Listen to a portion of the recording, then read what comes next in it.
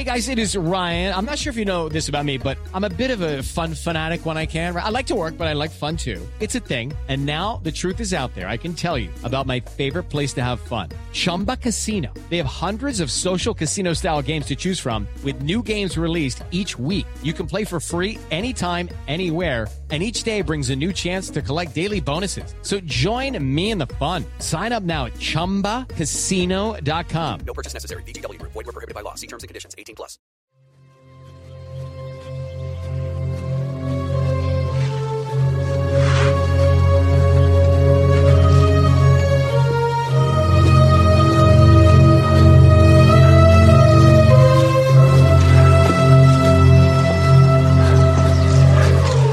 You said that if I killed my father, you'd tell me everything I wanted to know about the island.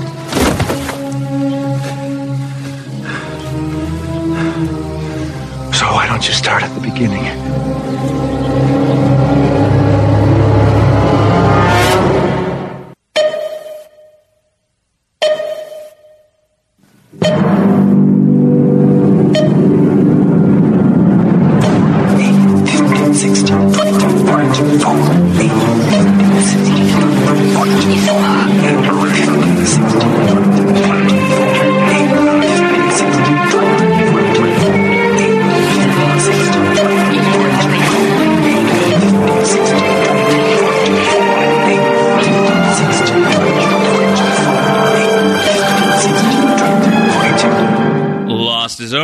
Have to go back down the hatch. It's the Lost Rewatch Podcast here on Post Show Recaps. I'm Josh Wigler. I'm joined here by the guy in the rocking chair who is absolutely, definitely, 100% here, Mike Bloom. Mike, how you doing? Happy birthday, Josh. Oh, you remembered. Yeah, now I want you to open the gift that I said keep wrapped until today. All right, hold on. Just give me a quick second. Yeah. Russell, Russell, Russell, Russell, Russell, Russell, Russell. Russell, Russell, Russell. That's the sound of me opening the present. Get Russell out of here. Wow, this bow, you really tied it tight. Yeah, well, listen, all right, I don't want to spoil it, but I'm bursting at the seams, Josh. I finally did it. I finally whittled wooden sculptures of you and me. Oh my goodness, look at these little guys. Yeah, aren't they cute? It's good. It's us, so that even when we're separated, we can look on them from afar, even if one of us mysteriously disappears and nobody seems to embrace as to why they ended up not being a part of our lives in the future. Oh, it's like turtle doves, right? You know, like I'll always remember you because I've got your turtle dove. What? It's a Home Alone 2 thing. Do you not remember Duncan's toy chest? He has the turtle doves. Yes, and yes, Duncan, yes. Mr. Duncan gives the turtle doves to Kevin, and he's like, oh, give this to someone very special, and they'll never forget you. And he's like saying this very expectantly, right? Like, give me the turtle dove. I'll be completely candid. If a scene in Home Alone 2 did not have Tim Curry in it, there's a little to no chance I remember it. He's like, give me the turtle dove. And Kevin's like, I think I'm going to give it to the bird lady instead. And I think Mr. Duncan probably didn't care for that. Anyway, that's neither here nor there. If Ben Linus was Kevin McAllister, he would have gassed the Wet Bandits, wouldn't he? Yeah, the Wet Bandits would have been killed for sure. And they would have been like mercilessly gutted, and they'd be like, join the pit with all the other criminals that try to invade my house. Well, for what it's worth, I don't think it's for lack of trying on Kevin McAllister's part. I do think that many of those traps were intended to kill, but he is unsuccessful in those attempts. Unlike Benjamin Linus, who is going to bide his time from being a young wee tot to being a very old 23-year-old man. Some people, maturation is a unique process, sure, Josh. Some of us age perennially forever if you're Richard Alpert. Some of us go gray early on, and some of us look like Michael Emerson when we're 20 years old. Do you think that there is anyone out there named Matt Uration? Well, I think Uration is a very odd last name to begin with, especially those that probably made it through the Ellis Island phase. If Matt Uration is out there listening to Down the Hatch, we want to know about it. So please let us know. In fact, you know what? We'll do an explicit interview with anyone named Matt Uration. We'll make you a papier-mâché action figure of yourself as well. Matt Uration, hit us up. Down the Hatch at postshowrecaps.com. No action figures actually guaranteed. Mike, a lot of silliness to talk about. A very serious episode of Lost. We're about to watch the death of the Dharma Initiative, the birth of Benjamin Linus, both literally and figuratively here in what I feel is very comfortably yet another 4.2 from both you and me. This episode was, I don't want to say even like fun to go back to, but you know what? I would say this is technically like the only Ben flashback we get. I mean, I guess we get sort of like the Ben flash forward a bit in season 4. Oh, not even a bit. We get it for sure. Yeah, but I mean, I would say this is sort of different from like exploring Ben's past. And from that perspective, I would be so forward as to say that the flashback in this episode might be one of like the best one episode flashback stories the show has ever done, because literally what we're watching, Josh, is Lost's version of Making a Murderer. We are watching how this young man is corrupted by the people around him in many ways and the environment around him to become the person that we see today. I think even outside of the flashbacks, we continue the fantastic interplay between Locke and Ben. I think if last episode you really want to call back to a lot of season 1 stuff in terms of character arcs, this one actually does a lot of calling forward when it comes to the mythology of the island and both naming and developing Jacob, or so we think he is. And it has one of the more shocking endings we've experienced over the course of 3 seasons. This just hits it absolutely out of the ballpark and continues this extraordinary streak that we started last episode. God, the ending when it happened the first time, I remember is like, just like really losing my mind. And even knowing that it's coming, it's still so visceral to watch. A lot of it conveyed in Michael Emerson's voice and so much Ontario Quinn's face. The pure shock in John Locke where he's like can barely speak. And yes. I mean, he's left to die. And also, Ben Martell points this out. You know, this came 2 days after Lost essentially declared it had an end date. That it finally, you know, put the things in motion. It was going to run 6 seasons. It was going to end in 2010. And then to have 2 episodes later, John Locke perhaps dead by the end of the episode, or certainly dying, it was a lot to handle in that moment, and it's still a lot to handle now. Yeah, and it was one of those things where I remember myself and my friends wondering, like, all right, well, he's going to live through that, but, like, how? How is he going to get out? He looks pretty close to dead, this guy. So your little, like, asshole friend who predicted that Ben was the leader of the others wasn't like, well, clearly Walt's going to show up at the brim of the pit. No, I don't think he had that one on the bingo card. But I will say, in sort of the same way that, like, when Charlie was left hanging in the tree by Ethan Rom and he nearly died, and the show makes you think that he's dead only for them to miraculously bring him back to life. And how my friends and I were like, all right, well, that's the safest character on Lost now. I think that we felt a similar thing with Locke. Was like, okay, well, Locke is pretty much invincible. There's no way this guy doesn't make it all the way to the end. So just another little clever tactic of like the lethality surrounding this man, only for him to be tossed out, not terribly long from now. So it's a really great twist. It's really surprising. And it comes part and parcel with, as you say, not just potentially the only true Ben flashback that we get. The aspects of Dead is Dead, I think, play with that as well. Mm-hmm. But certainly the first Benjamin Linus flashback, a flashback that mostly does not feature Michael Emerson reprising the role, too, which is interesting. Yeah, this is our intro to baby Ben Linus. You know, here's the young lad himself, young Ben, who I'm blanking on the actor's name, Sterling something. Let me look it up. It's actually really interesting. I was watching Sterling Silver. No, Sterling Beaumont is his name. But I was watching the Lost on Location, and it was that was Sterling Beaumont, and it was also Madeline Carolitz, and he's sort of like sitting on the bench talking about like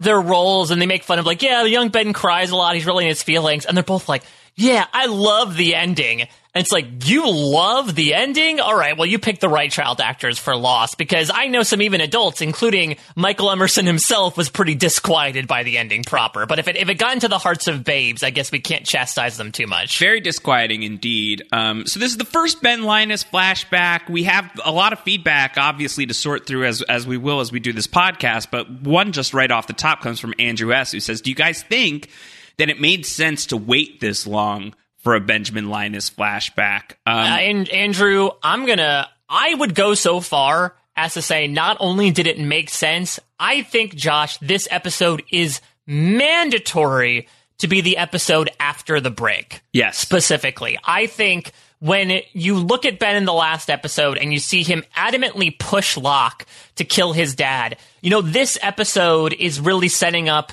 and The Man from Tallahassee sort of has been this as well. You did a great job of bringing up this idea that it's sort of been a trilogy of John Ben episodes this season. But this episode really hammers home the similarities and differences between these two men. And I feel like once we saw John finally reconcile his relationship with his father and, do what he needs to do to have him killed, we then need to see the other side of the equation immediately. And so I do love that immediate payoff that, okay, now we know why Ben was pushing Locke the way that he did. Now we know why Ben's fate is tied to Locke in this moment. They both have very similar birth circumstances. They both have mothers named Emily. This is the Batman and Superman of Lost right now, Josh. They're fighting each other. Emily! Why did you say that name? Exactly. I think that, it's only something... to find out in season 5 that both Emily Locke and Emily Linus' actual name was Mary. And then who's sort of the weird Jesse Eisenberg Lex Luthor of this group? God. Is it Kimi? I mean, it really is Ben. Yeah, Ben would be the one to bring jars of pee to a congressional hearing. The peach tea, Granny's tea. So I can understand to a certain extent, like, wow, I can't believe we waited this long. But I think even outside of those circumstances, this is essential for the last 2 episodes of the season because Ben has been separated from our main group, sans Locke, since Left Behind. Right. He has really sort of been out of sight, out of mind. We needed a reminder of how dangerous he is. And so to see Ben Linus essentially become a psychopath and end with shooting, one of the main characters and leaving them for dead, that really hammers the point home that's going to bear so much fruit in the finale of, oh yeah, Ben Linus is a lot of danger, and despite what we be focusing on with, like, who is Naomi, or can we trust Jack, or when is Charlie going to die, there is a big-ass elephant in the room, and he is knocking on the door right now. The other thing, too, is I think it's really important at this stage, but to do it now as opposed to have done it sooner. Because a lot of season 3 is about, like, what are the others really all about? What do they really know? What are they aiming for? With Ben specifically, he's such a mystery man, and we get that he's a liar. We get that he's bad. But I think that this episode is really important for the long arc of Ben, but also for satisfying a lot of where we are with Ben right now, to be like, a couple of things can be true at the same time, including that Ben knows more than John Locke, but doesn't know quite as much as he is saying he knows. And I think this episode really sells us on that idea, and it also sells us on just how pathetic, to use Locke's word, Ben really is, how scared Ben really is, how threatened he really feels, and what this, cornered animal is willing to do in the face of these existential threats and literal threats as they're going to come to pass in episodes not far from now. So I think it's really essential to get us to a place where Ben is so threatened by somebody who is actually communing with the island in his perspective, though we could still talk about whether or not that's what happened, because I don't think so. But like the idea of that, really, we're talking about 2 men who are both being manipulated by the same agent. And the ways in which they react to that manipulation are similar yet different in profound ways. I do think to have this immediately after the brig is really, really important. Gun to my back, Mike, I think that I would pick the brig over The Man Behind the Curtain, but I think that they are both just exceptional episodes. There's so much to talk about here. I'm really, really pumped to dive into all of it. Yeah, I've been really trying to mull over which one I sort of like more as well, because I think the season 1 lover in me would probably prefer the brig, just because, again, I cannot get over how much it finally paid off on weeks and weeks of storylines and was simultaneously able to somehow move the arcs so far forward of 2 characters. But man, the audacity of this episode. I know, Josh, you and I debated long ago, like, what is the darkest ending in Lost? This might be one of the darker episodes of Lost. Because even outside of the whole Dharma genocide and shooting Locke, we have, like, Roger Linus being an abusive father. Right. We even have, the death of Ben's mother. This is, again, someone whose life has been mired in tragedy, maybe not as much bad luck as John Locke, but it's almost beautiful as well in that they are two sides of the same coin. But the thing, how Ben chooses to sort of like weaponize his fury against the world versus Locke is what makes them who they are, and that's what makes them arguably two of the best, or at least, most ripe for discussion characters that are on the show. So yeah, I mean, we'll talk through it because a lot of it is so centered on that relationship. I'm still going back and forth as to which one I like more, but it really is like splitting hairs. It really doesn't matter. These are both perfect episodes as far as I'm concerned, even if they have imperfections in them. All of the things that are so great about these episodes transcend that stuff, as was the case last week. So it is this week. Let's get into it. There's so much to talk about, Mike. The Man Behind the Curtain, directed by Bobby Roth, written by Elizabeth Sarnoff and Drew Goddard, originally aired May 9th, 2007.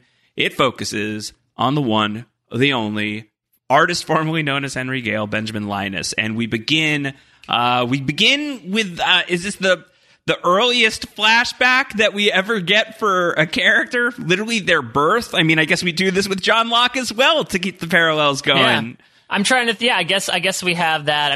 We also have, we technically have Jacob and the Man in Black's birth as well. Oh, sure. Yeah. So there's a couple of people who we see born, and I think that there is a Jacob and Man in Black quality to Locke and Ben. So I think that that's really interesting. But we begin with Benjamin Linus being born, Carrie Preston, who plays Emily, who is Michael Emerson's wife. Yeah, this is 50 Shades of effed up. This is close to, they did this in Star Trek Discovery as well, where they had Sonequa Martin Green's father was played by her husband, which is just very odd. The family tree is just gnarled at this point. But yeah, poor Emily in so many ways, but also like her and Roger Linus were going on a hike and she's wearing like a thick wool sweater that she now has to give birth in. Just, I feel so bad for her in so many ways. Very hot, very environmentally hot.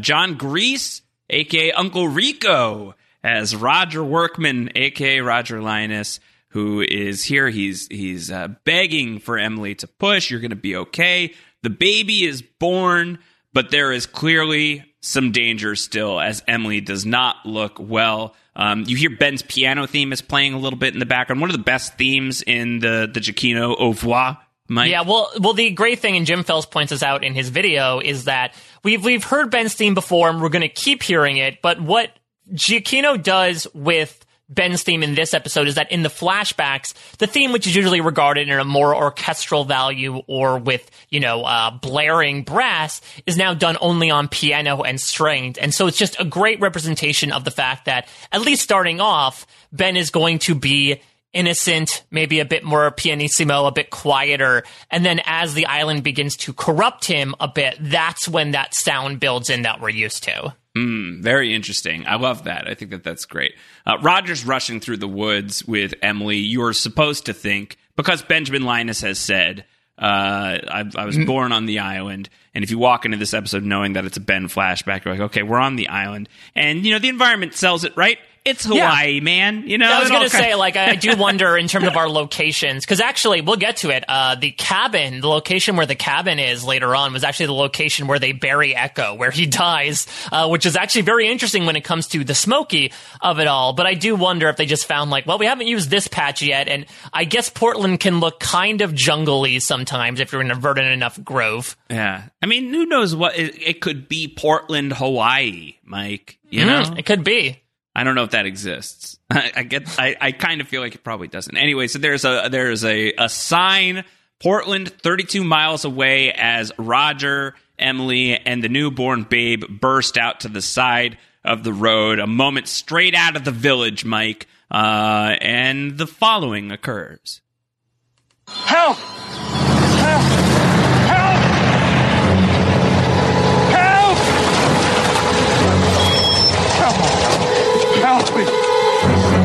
Hey, what happened, man? We were hiking. She went into labor. She wasn't due yet. She's bleeding. Okay, look, we'll put her in the car, okay? Let me get you to the hospital. Okay. Okay, honey. Okay, it's all right. Let's keep her warm, all right? How's the baby? Fine, I guess. I don't know. I'm right here. Colin Benjamin. Stay with me. Stay with me. Emily! Emily! Oh, God,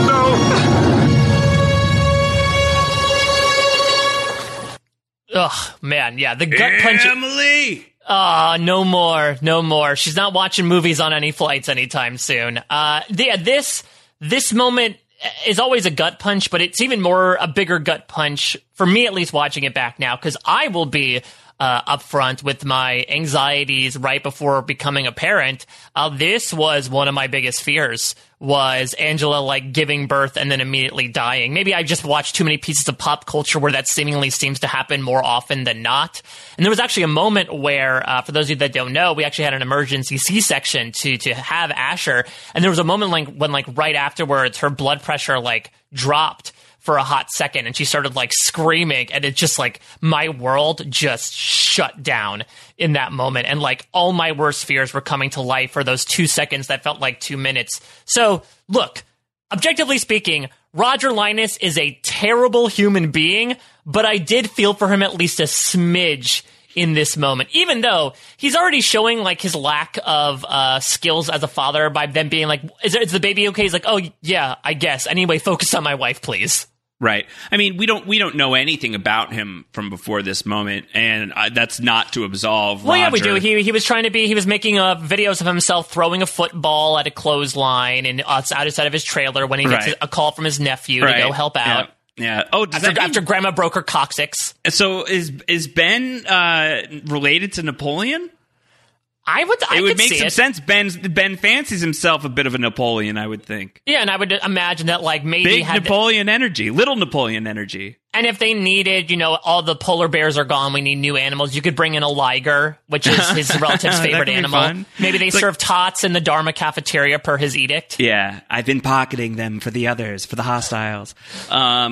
We don't know him. I don't know him. We don't know him. We don't know who he is before his wife dies. We know nothing about them. And we never really find out. And there are moments later on in Lost where we are going to see Roger at least in slightly more sympathetic light, like when his son nearly dies after Saeed shoots him. So we will see some dimensionality to the character. I'm not trying to say that let us, open our hearts. MVP points for Roger Linus. That's not what I'm saying. But what I am saying is I think that a big piece of this show, a very important piece of this show, is about explaining bad behavior, not justifying it, not absolving bad people. Benjamin Linus has a very hard life. That does not excuse the fact that he commits genocide by any stretch of the imagination. Right. And Roger Linus goes through an enormous trauma here that doesn't justify how he mistreats his son, the horrible ways in which he speaks to him. But I think it explains where he's at when we meet him in the Dharma days. It explains why this man, who's suddenly a single father who's lost the love of his life, has succumbed to alcoholism.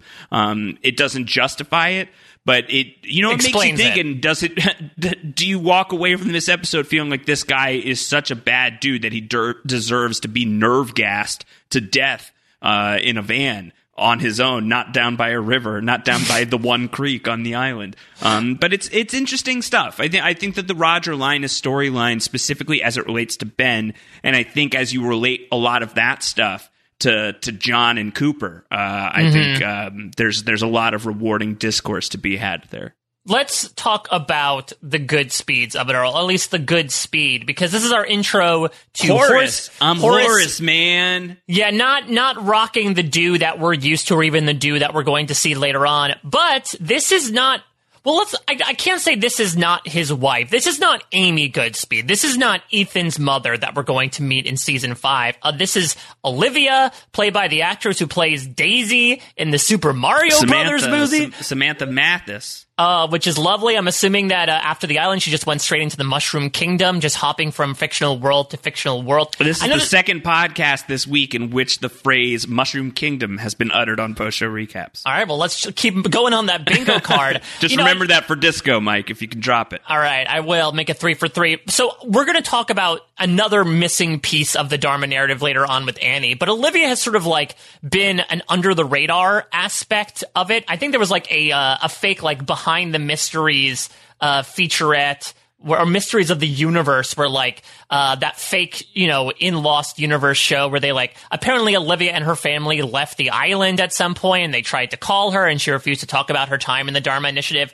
But the weird thing is like they're seen together, and I believe in the script she is characterized as Olivia Goodspeed. But then obviously when we go to 1977, Horace is not married. So this is a big question mark with regards to this character. Could be his sister, Mike, Could be. I mean, so I guess my larger question, though, even besides the Olivia mystery, is let's talk about coincidence or fate here. Because we have experience with the Juliet flashbacks, how Richard Alpert just happens to be in the right place at the right time to help these certain people.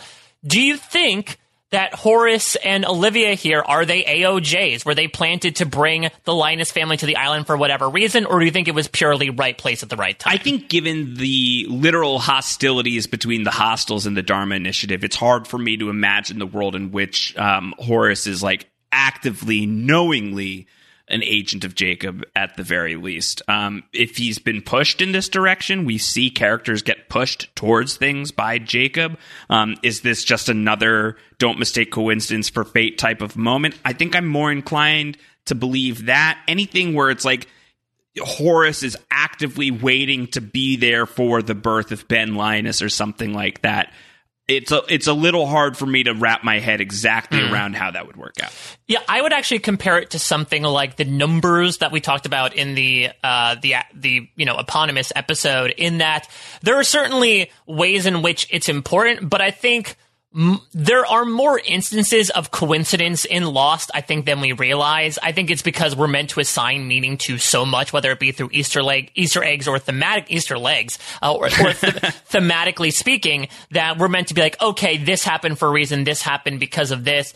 I do think there are some moments genuinely where it's just like, hey, Hurley happens to have these numbers occur in his life. It's not the universe necessarily willing stuff into existence. And I could see here, especially because, so the name Linus is on the cave and is a candidate in a manner of speaking. But I could see a thing where it's like, hey, these guys just happen to run into them, and then maybe they bring Horace to the island specifically to bring the Linuses to the island. That it was, to your point, less so about like, hey, Horace, go check this out. This is going to be happening at this time. And more so like, oh, I want these people. Let me look at their file, or let me look in the lighthouse. Oh, they, got along with the Goodspeeds. Let me try to get them on board, and then ergo get the Linuses on board. Worth noting, Horace Goodspeed, played by Doug Hutchison. You can do your own research on that if you would like. Often plays an unsavory character. Do we call that being method? He often plays an unsavory character. I think Horace is probably like the best guy that I've seen him play as an actor. Yeah, not to mention, I would also say, we're going to get to this much later in season 5, probably one of the better Dharma Initiative 70s peeps that we meet. You mean in terms of, like, quality of human being? Yeah, at least compared to, like, Phil, Well, Phil's a turd. Phil's an outright turd, and Rosinski is an asshole. A lot of the people that we're going to meet in those days, not so great. So just by, process of elimination. Yeah, he might be in, like, the solid midpoint. But he's terrifying in a lot of stuff. He's horrible in The Green Mile. Mike, I don't know if you know this, because I know that you have not watched a ton of the X-Files, but he has an iconic appearance in an episode of the X-Files that's considered one of the very best early episodes of the X-Files. Does he date like a child alien or something? He does some really messed up shit. Okay, all right. I might have to, if there ever comes a time that I might want to watch episodes of the X-Files, I might suggest the powers that be to put it on some sort of list, not Jacob's list. Okay, so something to consider for the future for you, Mike. All right, so in the present, it's Ben Linus. He's looking at his I know you said wood carvings. These things look like paper mache. I think considering the paper mache volcano that is worked within the classroom, I can imagine maybe Annie scraped off some materials from that volcano. The Dharma Initiative came to the island to research its unique paper mache qualities. The wood and the mud mixtures and the clay. I don't know how paper mache gets made anymore, folks. I really have no idea what I'm talking about. All I know is you like dip, from watching Mr. Wizard so many times, you just dip newspapers in it and you lay it over and it's been a tragic amount of time since I last worked with paper mache, Mike. So you'll do it sooner than I assume, so you'll have to I don't know. I don't know. I don't know if paper mache is gone. Are we out on paper mache? I don't know if it's gone the way of the lost volcano in terms of, I don't know. People are using like model magic nowadays. I don't think people are using paper mache. How about this? You'll be in a position to find out sooner than me, so you let me know. But Richard shows up. He's like, hey, what's that? And Ben says, oh, it's an action figure. I collect action figures. Ben says, it's a birthday present. Remember birthdays, Richard? And everyone's like, oh, what does that mean? I don't understand why he's saying. And then obviously it's like, oh, it's because this dude is 200 years old. Yeah, and then of course we get a nice little unintentionally sitcom-esque trope here with like, can you give me the tape recorder? Wait a minute, I thought you had the tape recorder. No, you had it. So someone swiped the tape recorder, but there's really no time to process that because here comes Johnny Boy. We listened to this sound at the start of the episode. Locke shows up, dead dad on his back, as promised. Tell me everything. He says, why don't you start at the beginning? And we get that death glare and slam to the title. Really strong opening to the episode. Yeah, and the strength is going to continue here. Let's get into sound number 1, Josh. Sound 2. Or sound 2. Sound 2. I guess I wasn't counting Emily dying because it was so traumatic in my brain. It's still number 1 in my heart because this is one of the number 1 dynamics in Lost. This is a lot of Locke and Ben in this episode. And now that Locke sort of has a new spring in his step, as it were, he's going to really, really dress down Ben considering their last encounter. I know I promised to tell you everything, John. And I wish it was as simple as me taking out a dusty old book and opening it up.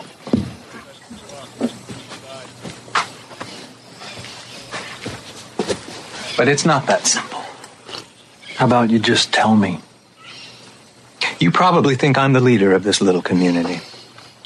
But that's not entirely true. We all answer to someone, John. And who might that be? His name is Jacob. Okay, then. Take me to Jacob. I can't do that. Where are you going? Hell, Ben, if you don't want to take me, maybe someone else will. I'll just go and ask Richard. Why would Richard take you? He doesn't know where Jacob is. He doesn't talk to Jacob. Well, who talks to him? I do. Well, you're the only one who talks to him. That's right. And no one else knows where he is? I was born here on this island.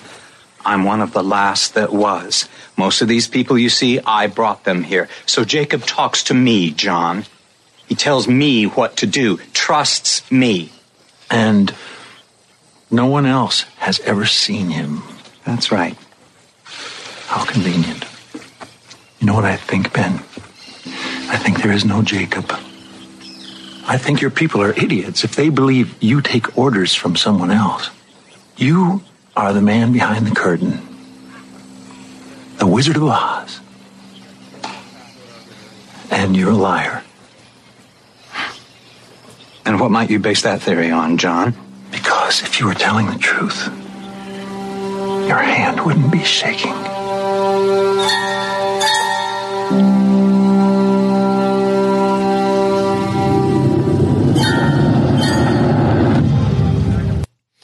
So there's so much great stuff to get into here, Josh, but I actually want to start at the beginning, as Locke would say. Something I picked on this time that I never did before was the fact that you hear it in the first few seconds. Ben pours Locke a drink, and I think it's especially meaningful in the wake of Anthony Cooper's death. Because for me, I know that we had recently experienced the whole Winmore Desmond thing, but the first thing I think of when Ben does that is what Anthony Cooper does in Deus Ex Machina. Yeah. Of like would you like some scotch? And that really, I think that's sort of a sense memory for Locke. And you can see that in Terry O'Quinn's face. And he doesn't take him up on it. Yeah, exactly. And so I think that really proves the new attitude that Locke has taken up. And I think Anthony that's another... Cooper's dead, you know? We're not falling for that shit again. Last time I fell for that shit, I felt 8 stories out a window. And lost a kidney. And that's one reason, I think, evocative of why Locke comes so hard at Ben right now, is because he feels invincible. He defeated the boogeyman. He defeated the con man. And now he feels like he spotted another one and says, this is the next pin that needs to be not standing for it anymore. Yeah, you know, he's done with that. And I think that that's totally right. I think that that is a big, you know, you see that energy at the end of the brig, and he's carried that on his back with his dead dad right into this tent. In these scenes with Ben, and very, very powerful, that dynamic of Locke realizing and seeing straight through Ben, and for once, like, very accurately assessing this guy. You know, there are moments in this episode where he does have the upper hand on Ben because he's finally kind of willing to play this Ben's way. Right. And he's kind of willing to fight fire with fire here in terms of, like, this is a guy who's just posturing. Well, I'll posture back. And the difference between me and him is I've got the island on my side, because he fully believes that, and he fully believes that Ben is full of shit. And he's not totally wrong. My question for you, Mike, is, you know, so Ben articulates, like, there's a guy named Jacob. He's in charge. Richard doesn't know where Jacob is. He doesn't talk to him. That's a lie. Yeah. Ben says, I'm the one who talks to Jacob. That's a lie. I was born here. That's a lie.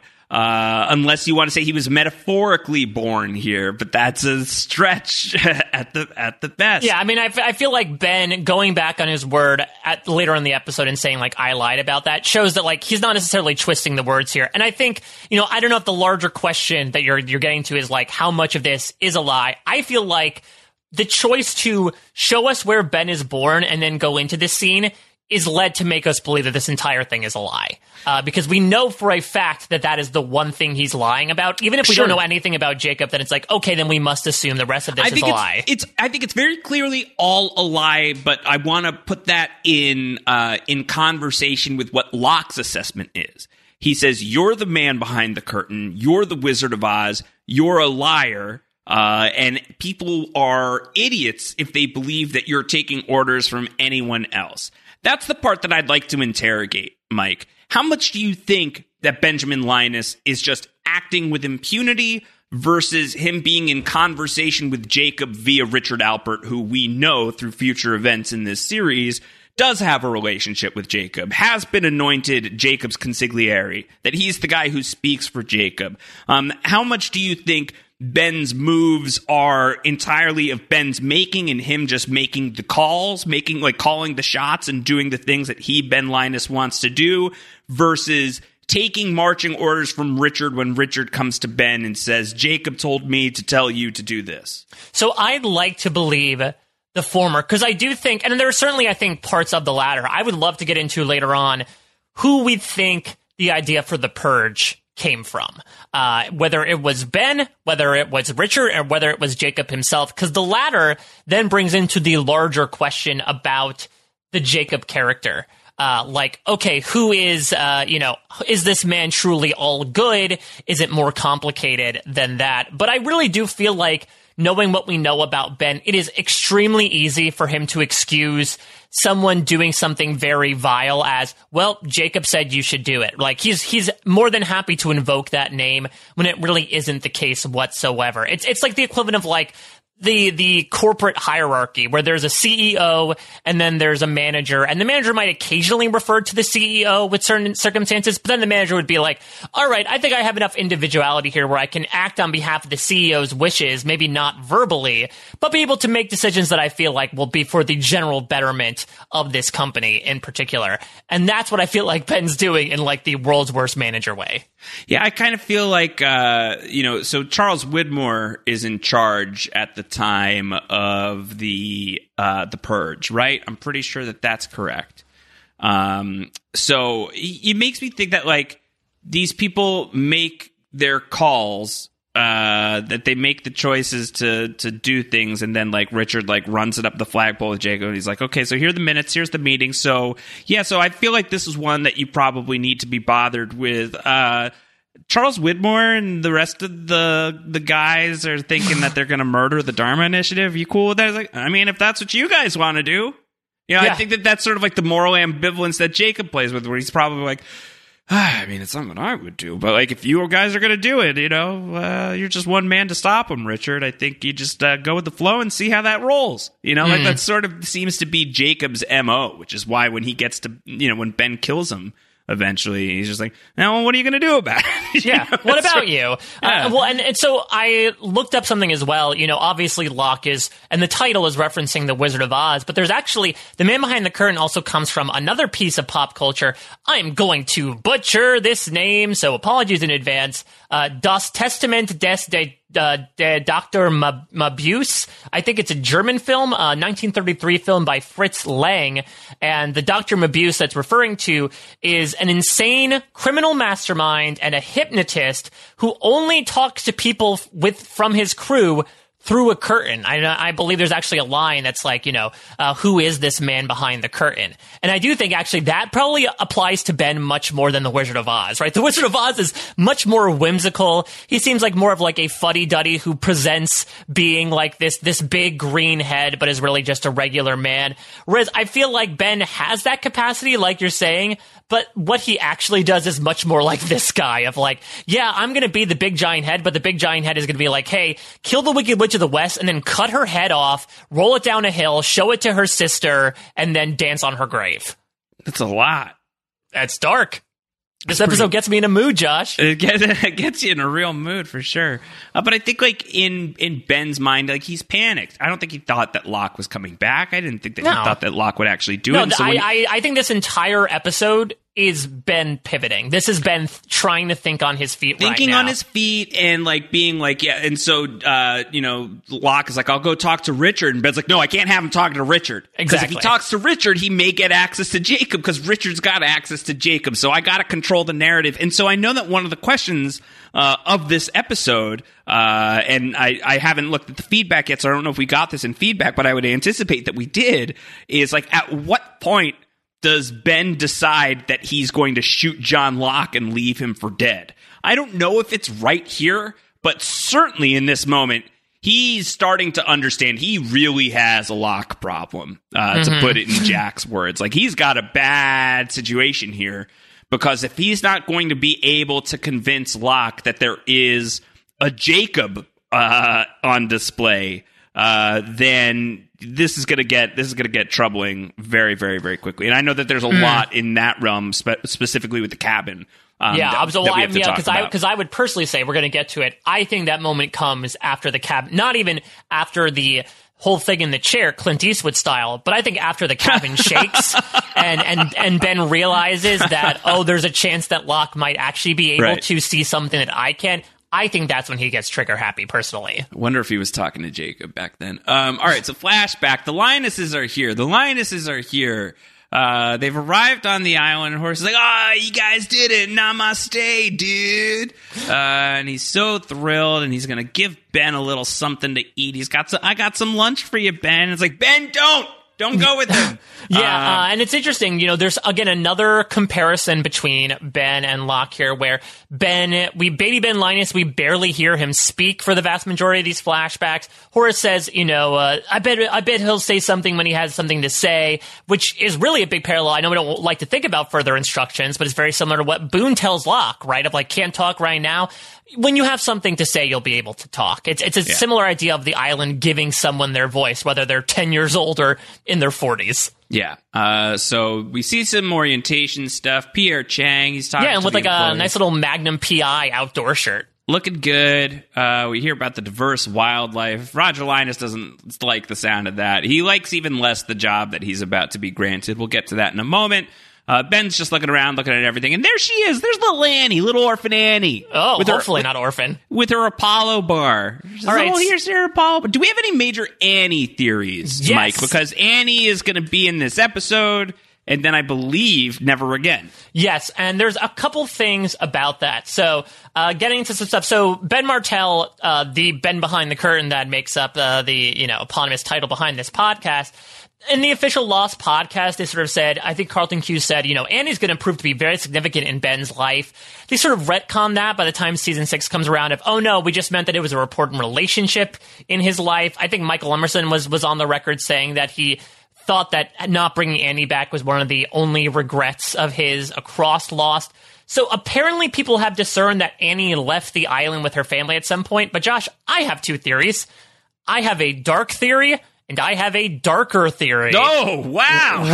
Which one would you like to hear first? I think you gotta, we have to escalate, right? So I'll start with a light one. How about I give you a light one? All right, so I'll mix in a little bit of milk in this coffee here. But yeah, so the regular old plain dark one. Well, let me give you a light one first, so that we can build. Let's build. All right. It's time traveling Libby. What? So she was on the island as a little kid, and then she time traveled. I'm just kidding. Just go with it. Oh my god. So my initial idea, the lighter one, is that Ben and Annie carried on, maybe even from stemming some romantic coals there. But Annie found out about Ben's involvement with the Hostiles and this plan for this upcoming purge, and furious at him over it, considering she is someone who has been conditioned to believe that the Hostiles are, for lack of a better term, hostile. She breaks things off and tragically leaves the island, being done with the Dharma Initiative, because the only thing that kept her tethered to that island emotionally has betrayed her. Okay. The Interesting. Darker ending is that the same situation happens and Ben is forced to kill Annie. And the first blood that Ben gets on his hands is not his father's, but the only woman he's ever had an emotional connection with up to this point, until Juliet Burke comes into his life. This is part of the sacrifice that he makes, that it's you're going to kill everybody. You have to kill Annie too. We're not going to accept her into the others. She's got to go as well. Yeah, because it's a large jump, not literally between actor portrayals, but in age, between the Ben Linus we see timidly talking to Richard Alpert and the Ben Linus who's just all right, let me gas my dad sitting next to him in a van. So you have to wonder, and we never really talk about how he gets to that point. A lot of it happens off screen. I could imagine this might be sort of a step in it, sort of like the Breaking Bad. Maybe Annie's sort of the crazy 8. She's not one of the big bads, but she was a necessary death for the downward journey, or journey certainly, of Benjamin Linus, to the point where he decides to muster up the courage to kill his father. Yeah, I think there's certainly since we don't know, we can just headcanon that all we want. I don't think it's nothing is beneath the man who commits genocide and wipes out the Dharma Initiative. Yeah, because I think, again, that comes from him. Granted, it's a little bit of vengeance on behalf of killing Roger specifically, but the rest of it was for this idea of a greater cause. And I could certainly imagine Ben feeling that way, and that might be the first sign that he is totally willing to divorce emotional relationships, or at least he perceives it that much, to make quote-unquote logical decisions. And so, again, it would be dark as all get out, but I think there also is some poetry in maybe arguably the first person Ben ever loved. He killed her, much right. like if you ask someone, he killed his mother as well, that Ben House sort of has this curse of killing those that are in his immediate circle. And maybe that you it's what Sawyer says, you hit a dog after a certain point, it thinks it did something to deserve it. And so Ben is constantly getting reinforced this idea, you killed your mom, you killed your mom, you killed your mom, that maybe at a certain point he's I'm just a killer. So what's one more? What's 100 more? Let me become the man that I was led to believe I was for so many years of my life. And then there's other pieces, of course, that are in play. Certainly that when he gets shot by Saeed and Alpert's going to take him to the temple, and he's going to say he'll never be the same. We don't really know exactly what that looks like, other than we've seen. We're assuming it's sort of like a Saeed-esque treatment, where maybe he gets dipped in those waters. There's the implication that that's something that can happen. We don't really know. I don't think about that stuff too much, to be completely honest with you. But that's in play. So I think something dark happening to Annie feels right. Luckily, we never know. I don't think that we really need to know. But she's nice. She's trying to show it, here's an Apollo bar. You're the new kid. Yeah, you can have friends here. She's the best part of the welcome wagon, considering that she probably had the hardest job in bringing this quiet, demure kid into everything. And it seems like not only does she do that after the first day, she's with him for a very long time. And that certainly makes him acclimate to the island better than his father, who is just so belligerent at the idea of becoming Roger Workman. Yeah. All right. So back at 815, Sawyer, fresh from the brig, no shoes, chilling in the bushes, looking at everybody in the beach. Did you pick up on the Hurley and Desmond conversation by chance? No. They're chatting about haggis. and Desmond's like, I could actually go for some haggis right now. That's it's like, what amazing. a weird conversation. Again, you and I are Survivor fans. You always wonder what are the conversations they have when we don't necessarily see in the edit. This feels like one of those conversations of like when they're not talking about the others and all the to-do over at 815. They're just talking about what they miss from back home. And Charlie's like, it just so happens I know where to find a mason jar filled with haggis. Just follow me. And I'll trade you haggis for banoffee pie. Points to Sawyer for knowing who to wait for, and points once again for Sayid being the go-to guy.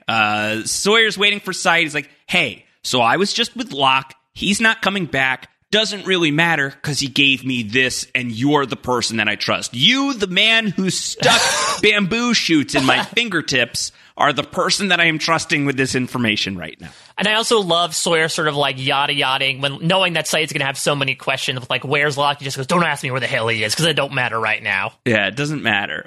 So I love that. Sawyer and Sayid this season have been fun in the scenes that they've had together. Meanwhile, in the jungle, here comes Mikhail, screaming his head off for Ben. And Ben's like, I thought you were dead. And Mikhail says, well, good thing the fence wasn't turned up all the way. That would have been real bad. So here's the thing. I think slowly more and more as we discuss this, my theory of him being Smokey is unraveling. But I think I've always based my idea about this behind this specific exchange. Okay. Because I feel like the look that Ben gives Mikhail, I think he's got to think there might be a chance he's the smoke monster. And so that makes me believe there's a chance he could be the smoke monster. So I think it's actually probably pretty important to the read of Ben and his relationship to the smoke monster and the fact that he ultimately gets conned so hard by the smoke monster that I think it's probably pretty important that he is not aware of the full extent of the smoke monster's capabilities, because I think that Ben looks at the smoke monster as something of like a pet, right? Like like a weapon to summon, because he's going to do that in the shape of things to come. It's going to arrive at his beck and call. I think if he understands what the smoke monster can really do, then I think that his reaction to what happens in the cabin might be a little bit different. You get the sense that he like authentically believes maybe that is where Jacob typically hangs out, whether if that was like Albert one day showed him like, yeah, that's Jacob's house. Yeah, he's there sometimes. Jacob lives there, sure. Like stuff like that. And so like I think for him, if that's part of the argument that he's looking at Mikhail and thinking like, oh, that might be the smoke monster. And I think especially with the way that he treats Mikhail in the Looking Glass station when they're talking over the radio, it just doesn't track for me. I don't know. There's just something about Michael Emerson's read of I Thought You Were Dead. I'm just trying to dig into like why he read it that way. I feel like there's something in there where there's some gears turning in his head. And to your point, I think you make some very salient points that I think there's a good chance that he is ignorant to maybe not necessarily the smoke monster, but like what the true extent of the Man in Black's power. But I just love to get into that brain of Ben Linus is and figure out what he's thinking when Mikhail walks back in. Yeah, but he sees Mikhail and Mikhail's like, all right, so there's a helicopter crash. He's also got, like, he hates John Locke, and John Locke is not a huge fan either. I mean, John Locke was the one that pushed him through the fence. Yeah, not a huge fan. But he's, like, giving him the update. So Naomi's here. And so he's basically saying, like, hey, let's speed up the... Yeah, we got to speed this thing up. We got to push things along. Yeah, the project has a pushed-up deadline. She's got a radio phone thingy. We want to work on this, and... he's like, I want to go. Let's go right now. And Locke's like, oh, well, Ben won't be available for that because he's taking me to see Jacob. And everybody's like, excuse me? Yep, and there's not really any follow-up for that because then we're immediately treated to Mikhail just really like digging into Locke as an outsider, which Locke promptly cuts off by kicking the crap. Just kicking the shit out of him. And just takes him down. Second episode in a row, Josh, we have some other gawkers. They just, including Tom Friendly and Richard, just stand around and watch it happen. They're just standing around watching it happen. And I think for Richard especially, One thing that I think, like, if they knew the full extent of Richard's story at this point, I don't think that they do. I think that it's not supremely in character that Richard doesn't, like, send people to go after, Ben and Locke to, like, peep on what's about to happen. Yeah, like, you're going to see Jacob? Let me, or at least tip off Jacob ahead of time. I'm like, hey, just so you know, apparently Ben's quote-unquote taking Locke to see you. Yeah, I think, like, him to at least have some eyes on it, whether it's his own or somebody he trusts to, like, follow from a distance feels unlikely to me. But again, I don't think that the show totally knows the deal with Richard at this point. So there's only so much retconning you can do. But if you are retconning, then you can imagine, like, the Richard that we know through the duration of the show, what his reaction is to this right now is like, oh, interesting. How's this going to play out? Because I know that Ben doesn't talk to Jacob, but nobody else probably does, right? Everybody else, because Ben is just the cock of the walk, right? It's like, I talked to Jacob. Yeah, exactly. Ben is someone who has invoked Jacob's name many times, so it feels like more of like he's going to Jacob. And Richard's and more, he's going to Jacob. He got it from Jacob's. You went to Jacob's. Yeah, you can imagine the world in which, in one of those clandestine meetings under the statue, when Richard goes and hangs out with Jacob. Yeah, when he's in the shadow of the fourth-toed statue. Yeah, Jacob goes, hey, Ricky, what's going on? He's like, hey, so, yeah, this new guy who's in charge is a real piece of work. He's just running around saying, you told him to do this, you told him to do that, and clearly, unless you're talking to him, no, I'm not talking to him. Well, then if you're not talking to him, like, he's just, like, sort of invoking your name and doing some messed up shit. What do you want me to do about it? He's like, see how it plays out, Yeah, but essentially what Ben's doing is creating, like, Jacob has a verified Twitter account. Ben has made, like, an account that is trying to impersonate Jacob, posting things. He's like, as long as it's nothing offensive, I'm fine. No. Imitation is the sincerest form of flattery. Ben has a verified Twitter account, and he is desecrating the rule of law. He's like, ban him, Jacob, ban him. And at this point, the others aren't slapping his missives with this claim has been disputed. But that's effectively what's going on with Ben. So I think Richard's reaction to it, I think, is very, very fun in light of that. And I just love Locke beating the shit out of Mikhail and then looking at Ben. So when do we leave? Yeah, exactly. It's like, well, that little disturbance is taken care of. Should I wash off my hands in the one stream and then we can keep going? Yeah, so they're by the creek. But I think it's a different creek. You think so? Maybe it was just the same creek from a different angle. Yeah, maybe. I mean, they really do just have the one, don't they? So it's really funny how Ben's like, you probably didn't have to beat the shit out of Mikhail. And Locke's like, oh, no, I definitely had to beat the shit out of Mikhail. It felt really, really good. Yeah, you weren't there at the pylons. Yeah. Alex comes by, hooks up Locke with a handgun. Where you're going, you're going to need this. Because she probably doesn't trust her dad, too. She's like, yeah, this guy, like, he's full of hot air, so if he's telling you he's taking you to see Jacob, it's probably going to be dangerous, and I don't want you to die, and my dad sucks. And on paper, I think, had Locke known more about Alex, I think maybe things would have ended differently, at least this episode would have, because, Alex is sending him a very clear warning sign, watch your back. And I think maybe Locke takes it initially. Like, literally, watch your back. And Locke, I think, takes it initially to be like, oh, I guess, there might be some dangerous stuff around Jacob. Spooky, but no, spooky stuff. The most dangerous person is right next to you right now, and Alex knows that, though at least she's the only one to wish her dad a happy birthday without being prompted about it. Happy birthday, Dad, right in front of Locke, and Locke pointedly does not wish Ben a happy birthday. In the past, flashback time, school, and here's Princess Daisy giving a lesson about the volcano that's on this island that we never see. Yep. No volcano. So those that might not know, it was in the end game plot of Lost for a while that a volcano, the volcano, I suppose, was going to erupt once more. That ends up getting nixed by ABC down the line, but I can imagine either it was still in the cards, hence the foreshadowing in this episode, or maybe it's sort of a tongue-in-cheek reference to a plot point Once Upon a Time.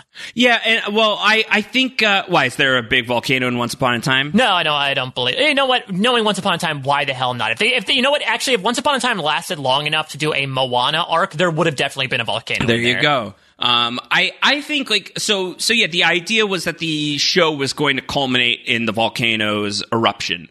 I think a lot of what they're aiming for with that idea of just, like, destruction on the island, they're effectively able to accomplish with the heart of the island and with there's enough apart. Shakes there. Yeah, we don't need no volcano. So, they don't quite get it.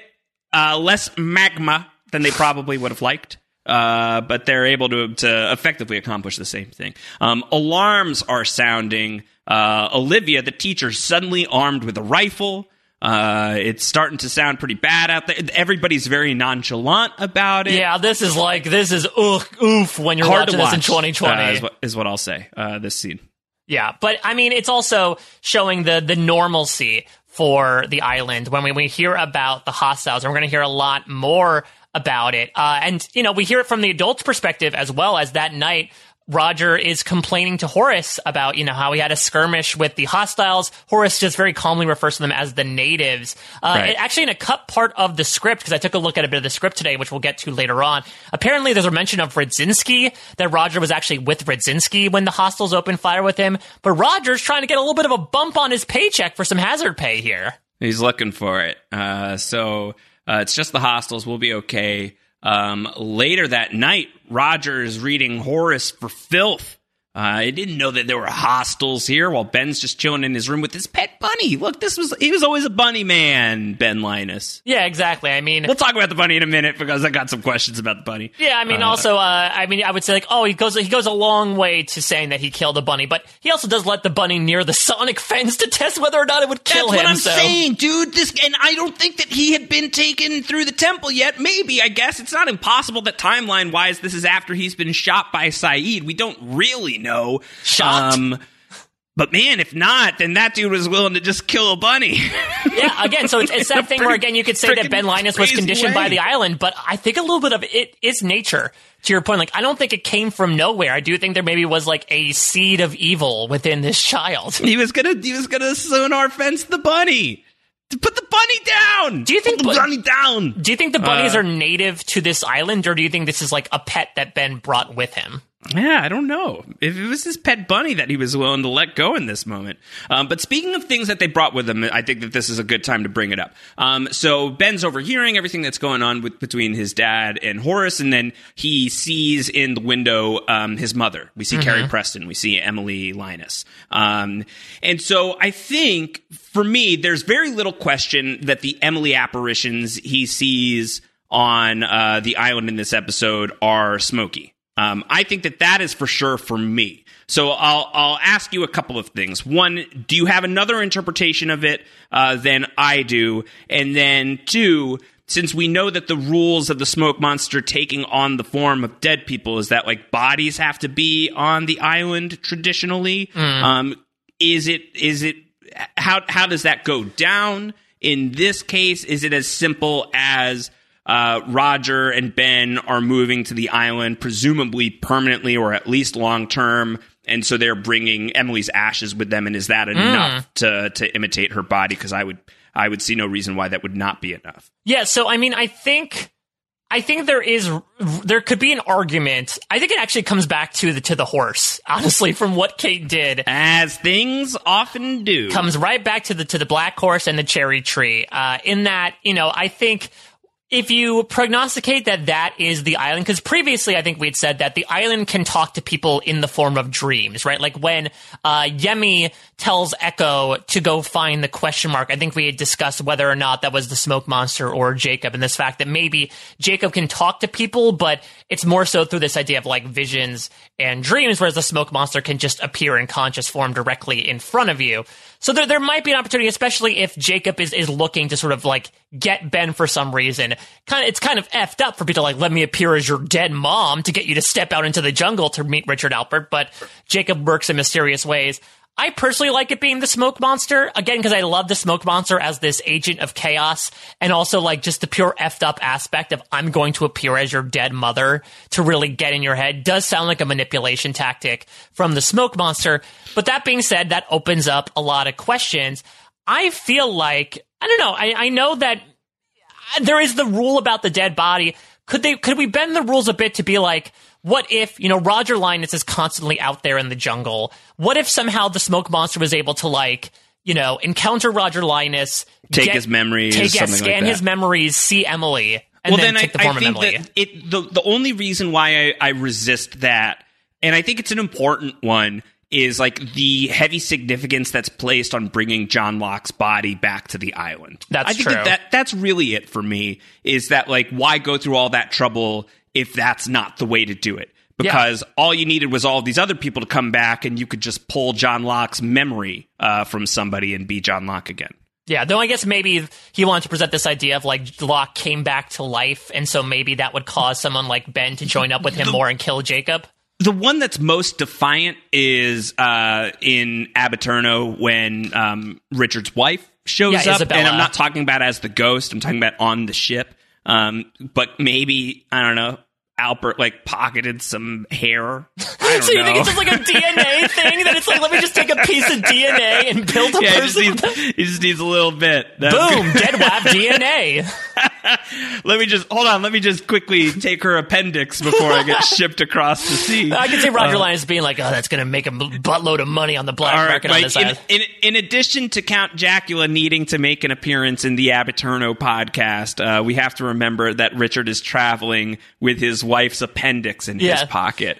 Holds a lot of meaning back in the Canary Islands, like that. Ben Martell, the Ben behind the curtain. I hope that you're writing this down. These are very important notes for us to remember when we reach the Abaturno podcast. So the other thing is, if this is indeed Smokey, another thing that it always comes back to is the damn sonic weapon, the sonar fence. Maybe Ben had his mom's appendix in a jar. I don't know. I mean, listen, we know how weird Ben Linus is. I mean, listen, Jacob's cabin has a bunch of like jarred stuff on the walls. Maybe that's various people's appendixes.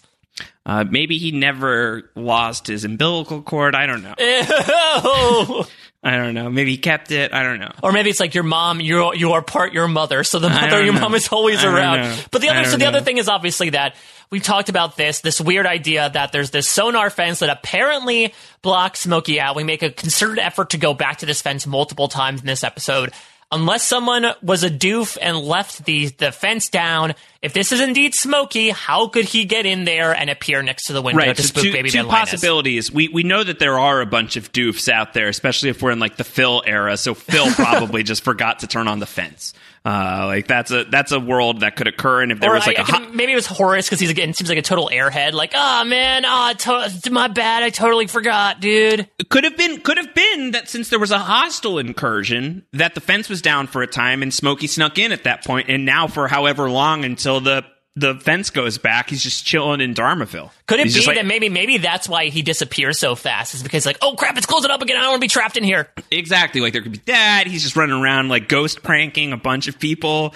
He's like Brzezinski's childhood bully that he killed that is on the island or something like that. I don't know. Did Brzezinski Farkas his childhood bully? And brought his body with him to the island. Maybe he's just like running around pranking people in Dharmaville because the hostile incursion happened, the fence was down, and so he was able to do it that way. Who knows? But I do like this idea. We have talked about like, does this thing really work? You know, I think that we have like there is some season 6 evidence that suggests is it a placebo? Yeah, exactly. But I do also, is it sort of like the Pearl Station, right? Where like you think things are going somewhere, but it turns out to not be going anywhere. But I also like Smokey for thematic reasons too, in that, we're going to talk, I think, even coming up in this episode about the Man in Black role with John Locke. We talked about this with the cost of living, of like how he reads John Locke as someone to possibly manipulate down the line. This is talked about in Abaturno as well. I could see a situation happen here too, where the Man in Black is like, oh, this is a young, susceptible child, and I sense fear and anger and hatred in his heart.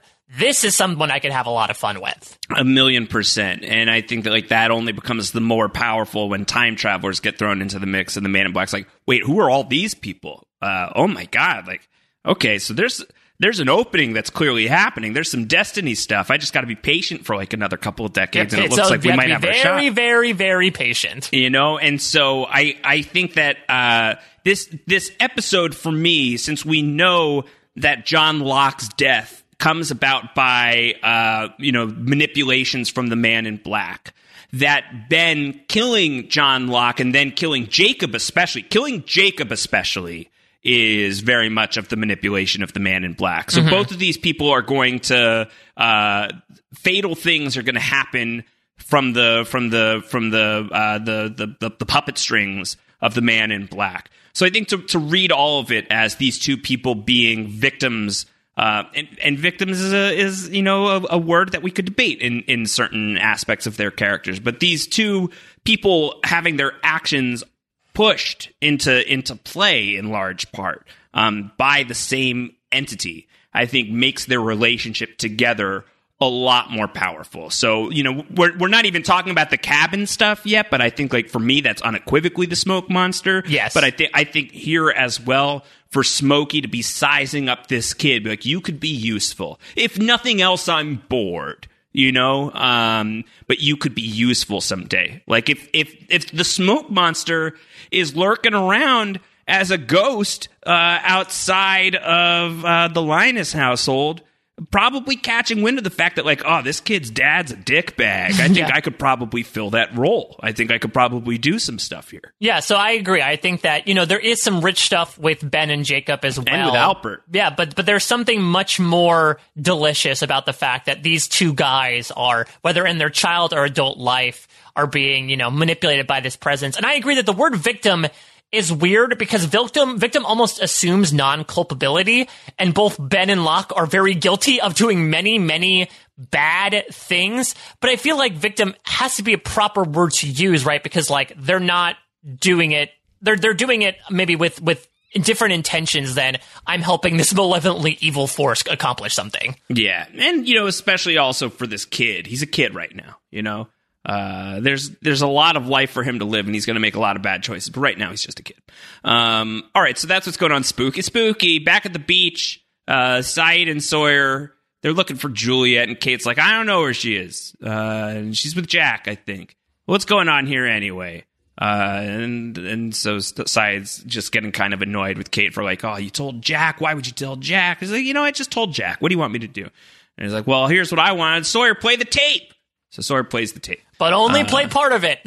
Just play a little bit. Just play side A. Side B, we need to save for later. Ben and Locke hanging around.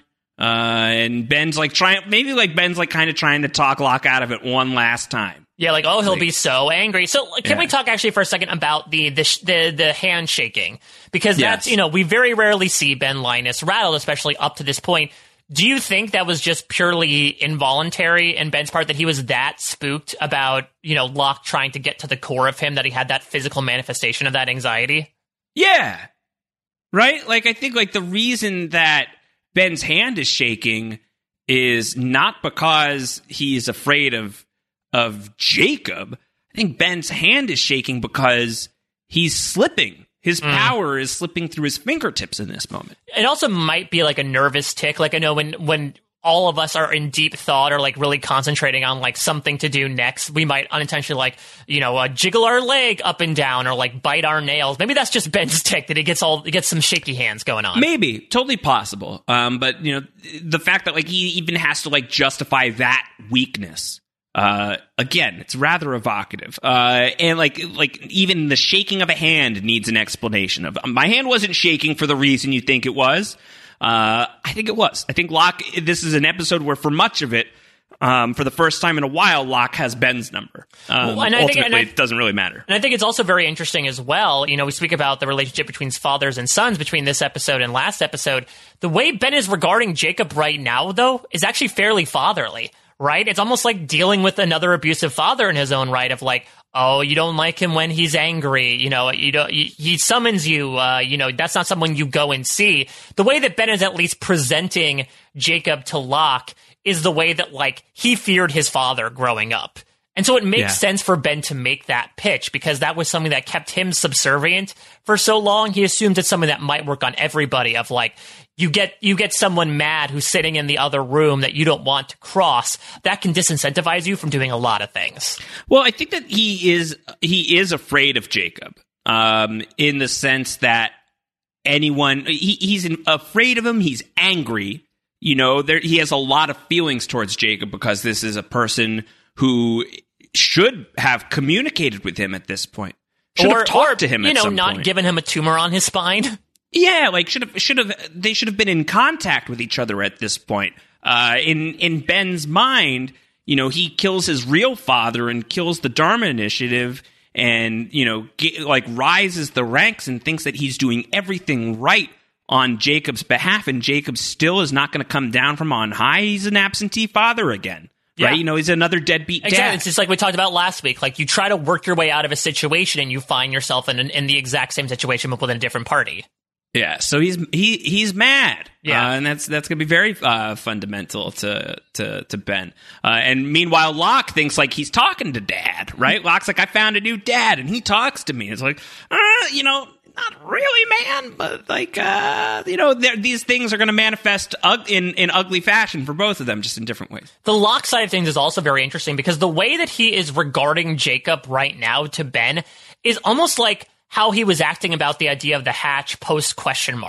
Right? Of like, this thing truly isn't real. I've been a sucker the entire time. Now, granted, there is a different type of attitude. That was more so like, I can't believe I was tricked this entire time. This is, like we spoke about before, I'm batting 1,000 right now. I'm calling you out, how much of a liar you are.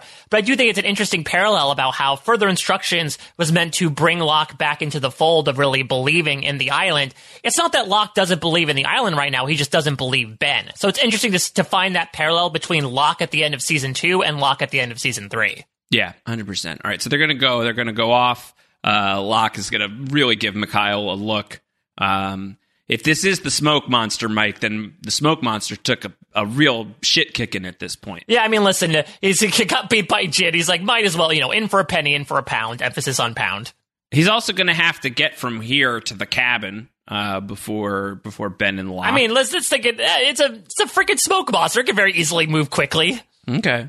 All right, flashback. Baby Ben. He's got a birthday present. It's the paper-mache action figures. And he's like, hey, that's us. And we finally get Baby Ben Linus' first line of the episode. He has not spoken to this point whatsoever. The island has finally given him the chance to say something, and it is, thanks. This is one of the only times that Ben Linus shows gratitude without expecting something in return. Thanks. So he's very touched. And meanwhile, he goes home. It's his birthday. His dad's passed out drunk. He tries to, get him in sleeping shape. He takes the beer out of his hand. Yeah, and you can tell this is, like, the automation of it knows this is a routine he's done so many times. Yeah, he's done this before. So he's taken off the shoe, and Roger wakes up, and Roger gives Ben the worst birthday greeting possible.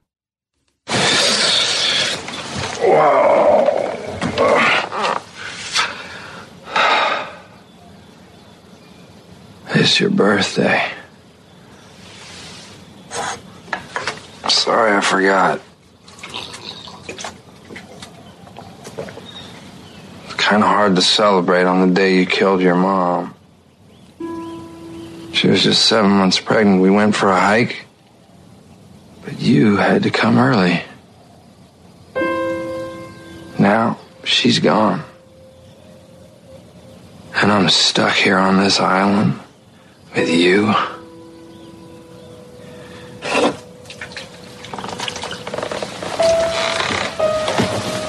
God. Happy birthday, Ben. Josh, it took me this watch through to realize Ben and Roger Linus are Tyrion and Tywin Lannister. It's interesting. I mean, it's extremely similar circumstances, right? We're spoiler for Game of Thrones and A Song of Ice and Fire. And if you haven't watched it, I'm just giving you a little bit of extra buffer. You can't just say spoiler and then spoil the thing. You got to give people a minute, Mike. Especially when I'm such a quick talker. I think, Mike, this is a one Mike Bloom pet peeve. You can't just say spoiler and then spoil the thing. You do this. You got to give them some room to get out. I give people. If you're going to spoil a thing, you have to filibuster for a little while, just for the people who are still scrambling. Like, oh God, are they done? Yeah, they're fumbling yet? Their phone right now. Oh no, I dropped it. They're going to reveal. They're ripping the earbuds out of their ears, throwing them down a sewer drain. If I've got one loving critique, is this the note session to carry with you for the future? Because I've heard you do this before. Oh yeah, I definitely have. So don't just say spoiler and then spoil the thing. It's not enough. Okay, you got to give some buffer. You got to put up the fence. You gotta punch in the code so that people can get out. The fences don't work for me. I go right over it and just appear in your window being spoiler alert. That's enough. Now Game of Thrones spoilers are allowed. All right, well, maybe we'll give it a few more seconds. All right, spoiler alert for Game of Thrones, the hit HBO series of 8 seasons and major upcoming spin-off series, perhaps.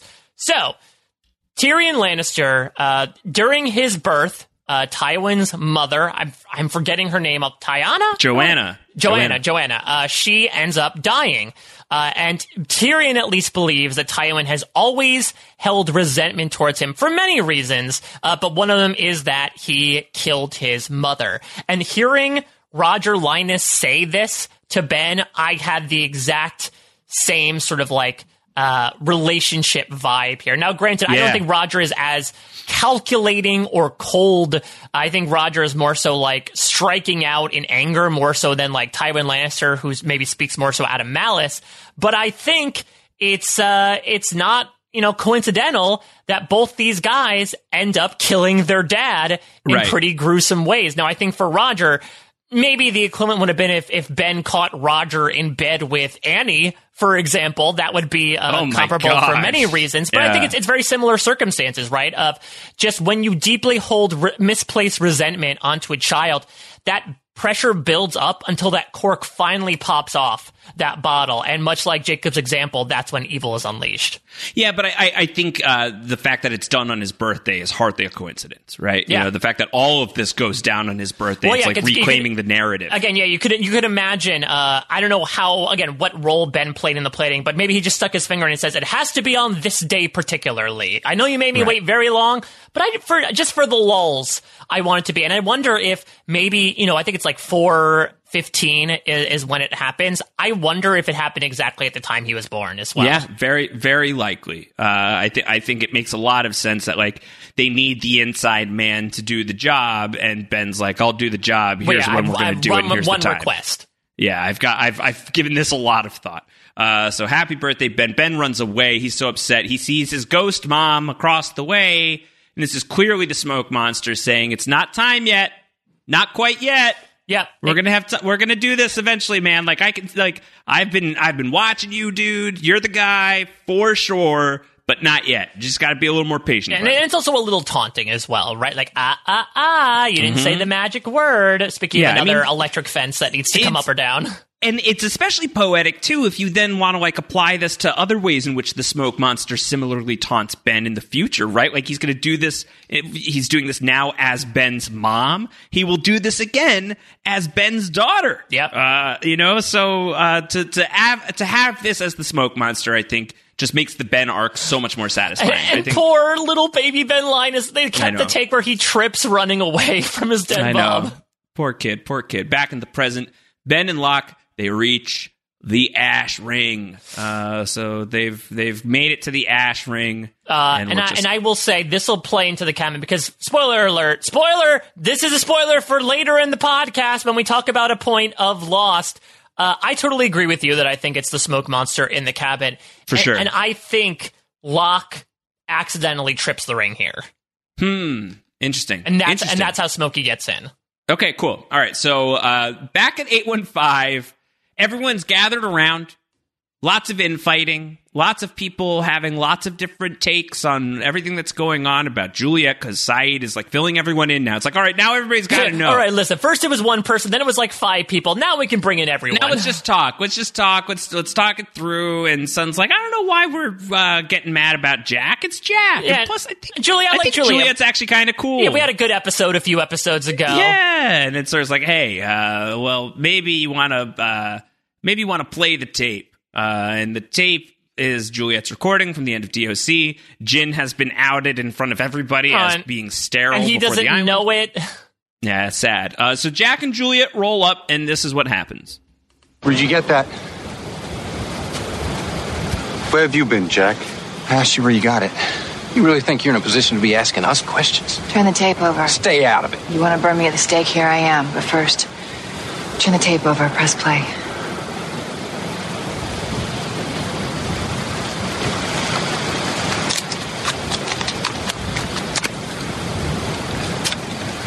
Juliet, it's Ben. I'm sending 3 teams to extract Kwan the night after tomorrow. We won't have time to run Austin's sample, so if you determine that she or anyone else is pregnant, mark their tents, and we'll take them too. Good luck.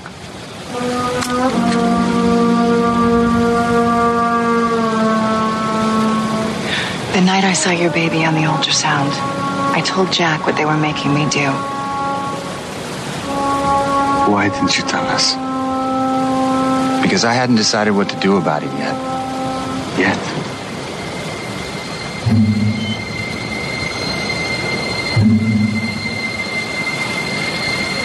I think we got some catching up to do. Great scene, and just like a great little tease of where we're going next. Now it's like Jack saying not just to Sayid but to us. Yep. Like, let me fill you in on what I've been working on. Exactly. Like, I know you guys haven't trusted me in a minute. Let me spill the beans. There was a pretty active chat in the Post Show Recaps patron Discord this week in the Lost channels about because we've been talking about this on the podcast, Mike, of like sort of whether or not everything that's going on with Jack being sort of at arm's length, is that effective? Is it hampering the story? And some strong arguments that came out in favor of it were that what really matters the most here is what we're seeing in the lead up to this scene, which is that like faith has been lost in Jack, right? Like, people just don't trust him anymore, and I really do think that is of vital importance for the future arc of the show, that Jack is never really going to ever be able to fully restore that faith from everybody until maybe the end of the thing. Yeah, you know, it's going to take a long time for him to like rise back up in everyone's estimation. We are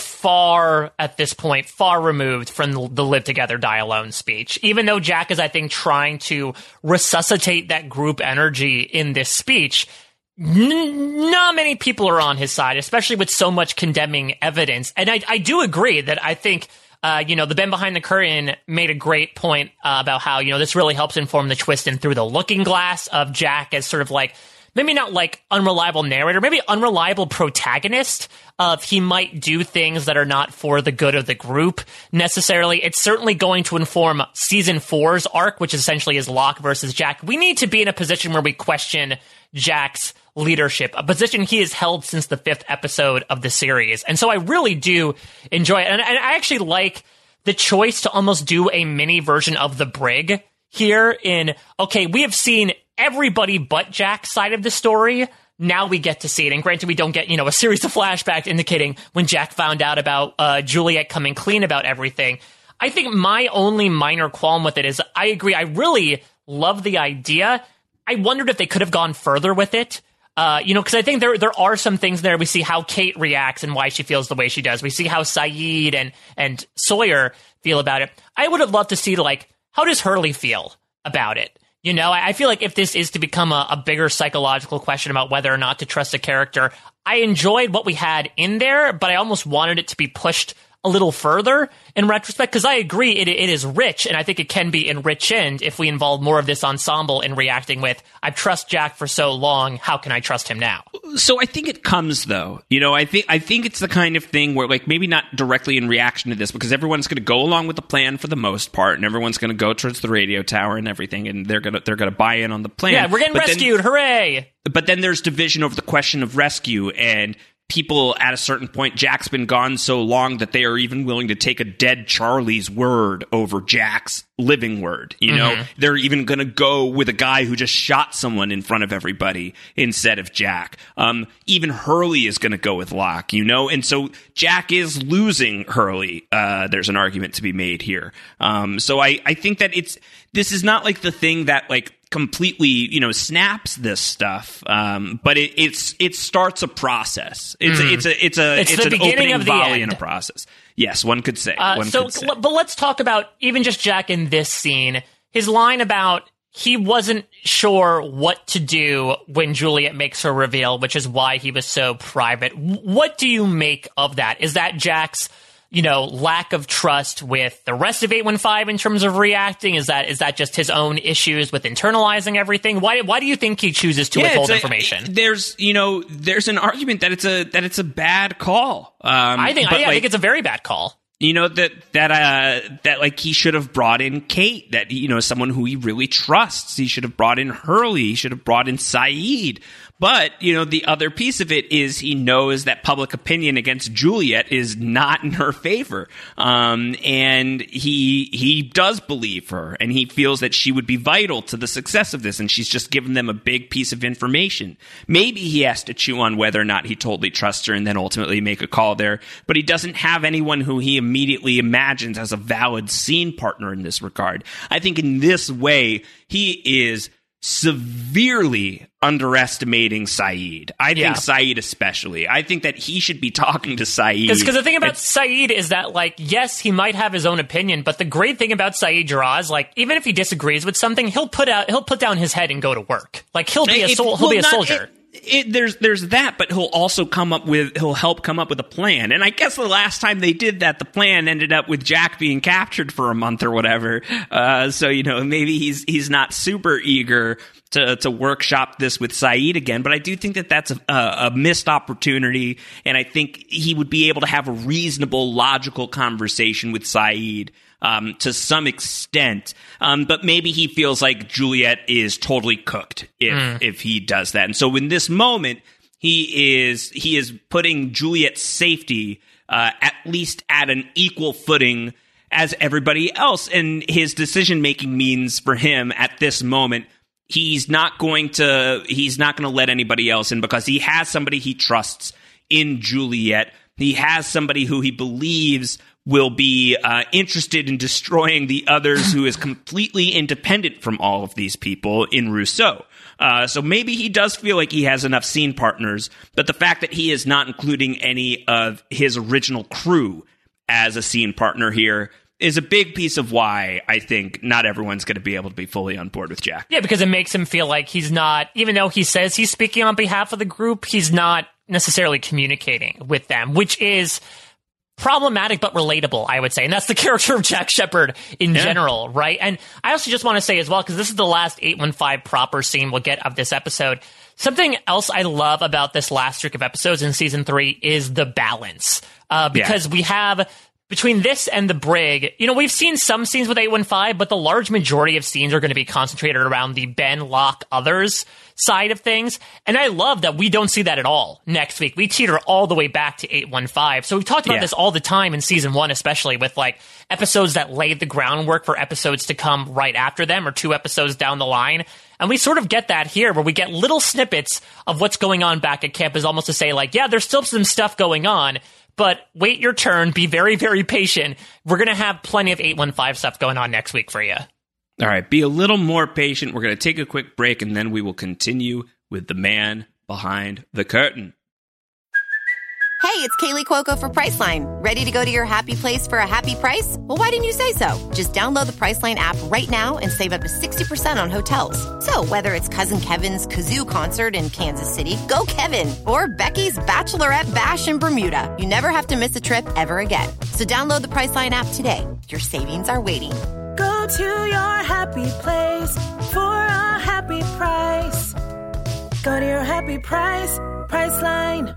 Hey guys, it is Ryan. I'm not sure if you know this about me, but I'm a bit of a fun fanatic when I can. I like to work, but I like fun too. It's a thing. And now the truth is out there. I can tell you about my favorite place to have fun. Chumba Casino. They have hundreds of social casino style games to choose from with new games released each week. You can play for free anytime, anywhere. And each day brings a new chance to collect daily bonuses. So join me in the fun. Sign up now at ChumbaCasino.com. No purchase necessary. VGW Group. Void where prohibited by law. See terms and conditions. 18+. All right, Mike, let's get back into it.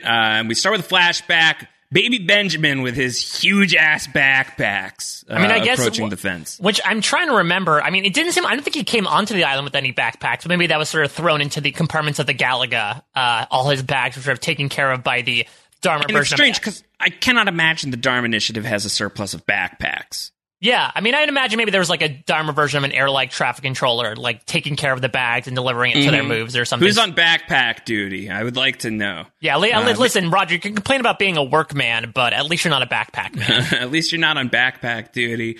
Ben's going to test the fence by throwing his bunny into it. That's not exactly what he does, but he lets his bunny just go through the fence. Did it work? Okay, good. But he would have just totally let his bunny bleed out the ears. Yeah, I think absolutely. To be like, all right, I guess I'll try again tomorrow. Let me grab another bunny. Ben was like a creepy little would-be bunny killer from the jump. Either that, or this is after he's been shot. But he does not. I don't think so. Yeah. I think we get the sense that in the season 5 stuff that we see with Ben. That he has met Richard Alpert at that point. Yeah, at least my impression. Yeah, I think that stuff takes place after this. So that I don't think Richard is entirely surprised to see Ben in that moment as he is here upon genuinely meeting him for the first time. Smoke Monster's watching this from the forest, by the way, being like, yo, that kid's ruthless. Oh, shit, he would have killed his bunny. This kid's more screwed up than I thought. I mean, to that point, I've actually always felt about the temple something that you have vocalized a lot, or you and Kevin have really on the Mandalorian podcast here on Poster Recaps with regards to the Force, about how it's almost like an amplification of what is already inside you in terms of forces of good or evil. That I always felt like whenever, you go to the temple and you get dipped in those waters, that it's accentuating parts of yourself that already kind of exist. And I know that we love Sayid Jarrah, but Sayid Jarrah has some dark parts of him, and that I think could have very easily come to light when he comes to life. I don't know that anybody would walk away on this show from a trip to the water of the temple without some extraordinary darkness coming out. Yeah. I'm trying to think of anyone other than Hurley. I was thinking Hurley might be the only one. Maybe Annie. I guess, I don't know Annie well enough. Maybe she does something really messed up in a scene that we didn't get to see. But like, who else, who doesn't have some sort of like extraordinary, like terrifying thing that would happen if they got dipped in that water? Yeah. So I do think that, like you said, it's not that, okay, you're good, you get dipped in the water, you're evil. I just think it brings those parts out of yourself. Which, again, maybe brings apart this idea of like, well, maybe this thing shouldn't exist in the first place, the whole Lazarus pit of it all. But regardless, I think, like you said, there are little seeds, little pieces of rabbit poop being left behind as to the man Ben would become even in this moment. All right, so Ben goes into the forest, he hears some whispers, he starts shouting for his mom, and instead of seeing his mom, he sees sporting the meanest Farquaad this side of Shrek. It's Richard Alpert in the woods, and this is the conversation. Whoa, hey. Whoa, I didn't mean to scare you. Wait, are you lost? Wait. Are you one of them? One of whom? A hostile. Do you even know what that word means? What's your name? Ben. Ben? So you want to tell me what you're doing in the middle of the jungle all by yourself? I left home, and I'm looking for my mom. You think she's out here? You wouldn't believe me. Try me. She's dead.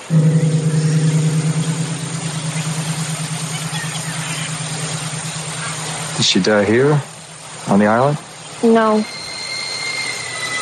When I was a baby. Did you see her out here, Ben, in the jungle? She talked to me. What did she say? That I couldn't come with her. She said it wasn't time yet.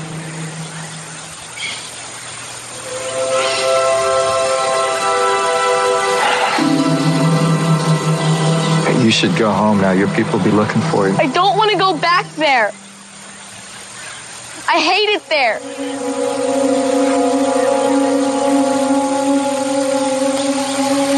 Take me with you. Maybe that can happen. Maybe. Yeah, but if that's what you really want, Ben, if that's what you want, I want you to think about that. And you're going to have to be very, very patient.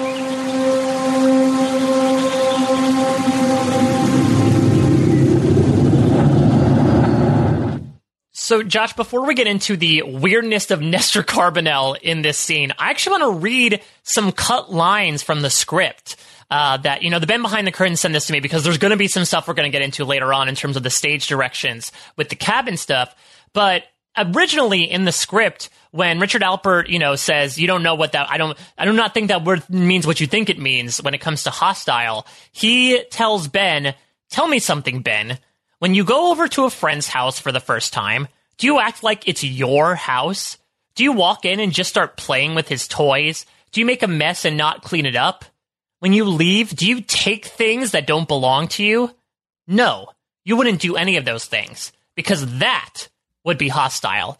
And I point that out because later on in the episode, and we certainly got some questions about this as to why did the hostiles, quote unquote, what we know as the others, do such a large scale plan on the Dharma Initiative. And I think this hidden line is very key because Richard's essentially vocalizing what the followers of Jacob are feeling at this moment, and maybe Jacob himself, which is, hey, we're just fine believing in Jacob, living off the land. These intruders come in, start infringing on our land, using our resources for our gain, and are mistreating the spirit of the island. Therefore, they must go, and in a big way. Yeah. I think, a reason why I think maybe we don't ever fully understand the true nature of the others on this show, and why they seem to maybe be like kind of flexible based on the leader, is like when we meet Widmore at his youngest age, it's Widmore and it's Eloise, and they are they soldiers on the island initially? Yeah, I believe so. And so, like, who did they take over from? Who did they conquer from? And I think Alpert kind of seemingly is under this, like, Jacob rule of, like, go with the flow. Go with the flow and just support whoever's in charge. Whoever they say is in charge, just support that person. And there's constantly these subversions of leadership that change different styles. And so, like, if Widmore, who then, like, as the military people, if Widmore then ascended to power, and then it's Widmore saying, yeah, I don't like the Dharma Initiative being here. It's not fun for us. This is not what we signed on for. Or maybe see some sort of advantage in killing them and taking all of the stuff that they've developed. They go with it. And Alpert supports it because Jacob says support the leader, follow the leader is, an episode coming up many moons from now. And then for Ben, follow that leader. If Ben then like starts playing ball by a different rule, then John Locke, follow that one.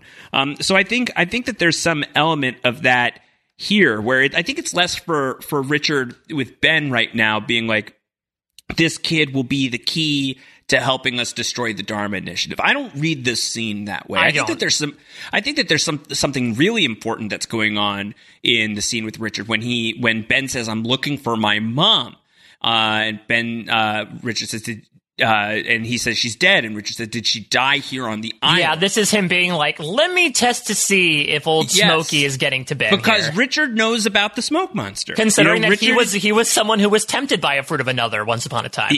He knows what the smoke monster is up to. He knows a lot of what the smoke monster can do. Certainly when he like puts that stuff together towards the end of season 5, beginning season 6, right? Like it seems like he's been duped, he's been had. He in his own way is a guy who gets conned by the smoke monster. So when Ben says, "No, she died when I was born," Richard, doesn't think, well, did you bring her ass? Hey, you got any, you got little crumbs of your mom in your pocket, buddy? Did you bring her appendix with you? Because I certainly know a thing or two about that. Let me show you my stash. So I think for him, he's hearing, okay, this is very interesting that this is a kid who might be communing with his dead mother, and it sounds like it's not Smokey, because Smokey takes on the likeness of dead people who are here, who died here.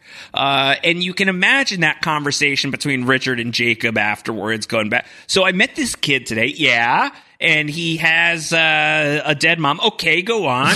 And he sees her, right, but she's not here. She's not, her body, she didn't die here. Her body's not here. And Jacob would go, huh? And Richard goes, yeah, so like that means like that's not Smoke Monster, right? Because like the Smoke Monster, like, and Jacob's like, yeah, those are the rules. So that kid's interesting. Keep tabs on him. So I think that this is a moment where Richard Alpert is like, this kid might be important. Yeah. So in the same way that he's going to clock John Locke, because in the 50s, John Locke came back and said like, watch me get born, bro.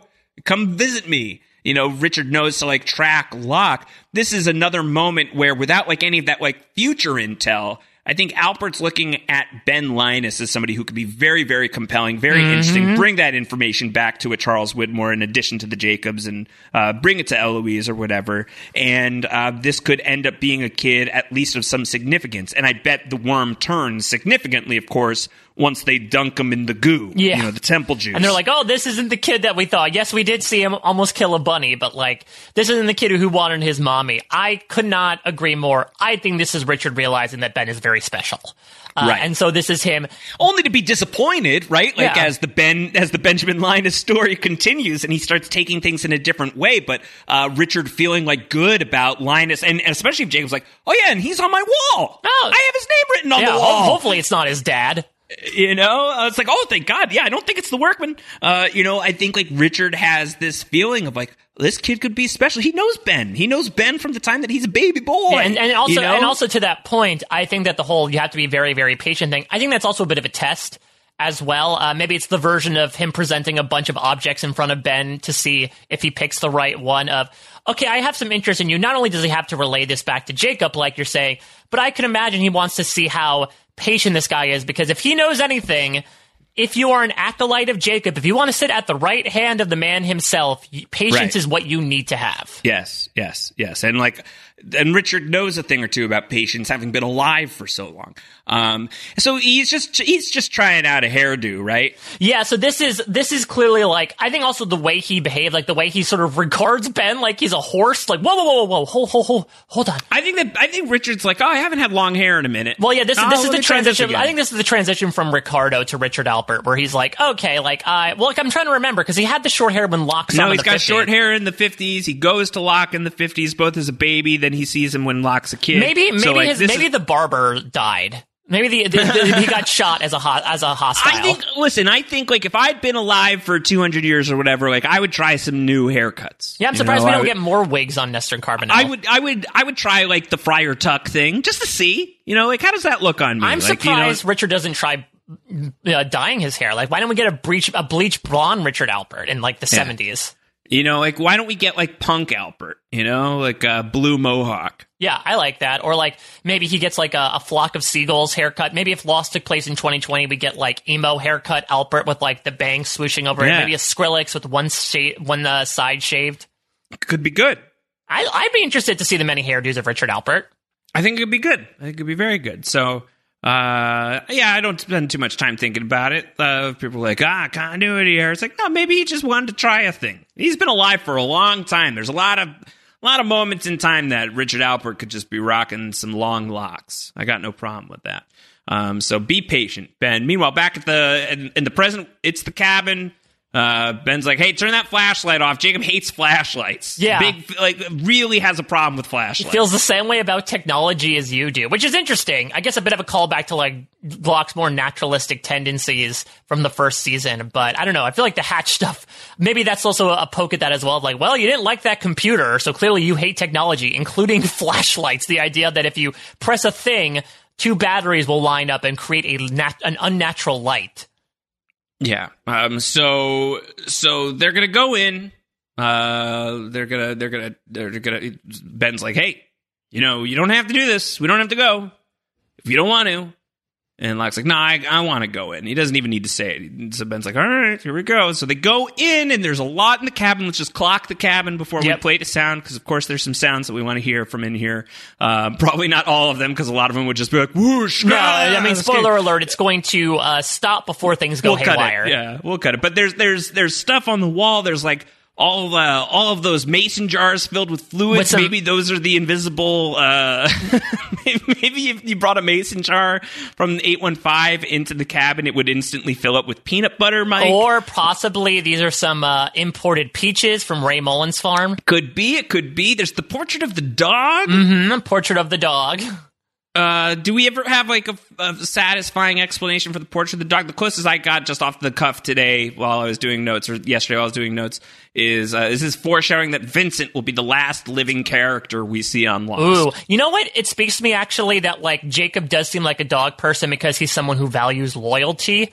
And so I actually do feel like... Yeah, but I don't know, because you have to walk a dog. And I don't see Jacob like really going for walks, right? You know, he's a homebody. I feel like he's a Catman. I don't know. I feel like the Catman is more so the Man in Black because it's more so about like having his own individual things, less so about like what does my owner want, and more so about like let me do my own thing, let me be a little mischievous. Like dogs are certainly mischievous, but I do think at the end of the day they are loyal to their owners to a fault.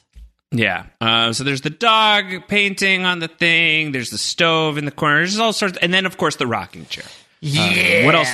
Anything else you marked in the cabin? Well, I mean, do we want to talk about the man himself in the chair, or should we wait until after the clip for that? We'll get there. Let's roll the clip. We'll get into all of this in a moment. Jacob. This is John. Aren't you going to say hello, John? What? I told you he wouldn't. What are you talking about?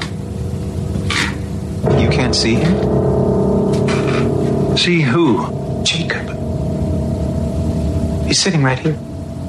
In this chair. Yes, I know, but he insisted. What is this? You wanted the secrets of the island? Well, here they are. This is the man who can answer every single... I am not. He made me bring him here. Did you think that was my... Sorry, may I finish? You're crazy. Excuse me? You don't know anything about the island, do you? You just made it all up. Jacob, please, I can't hear him if you're going to talk over what he's saying. Shut up! Putting on a show for me? Or do you really think there's someone there? I know there's someone there.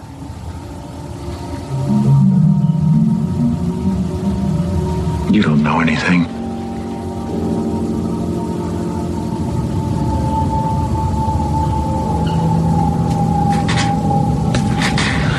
I'm sorry you feel that way, John.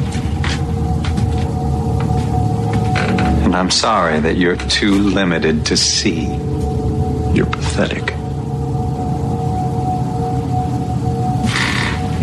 Help me.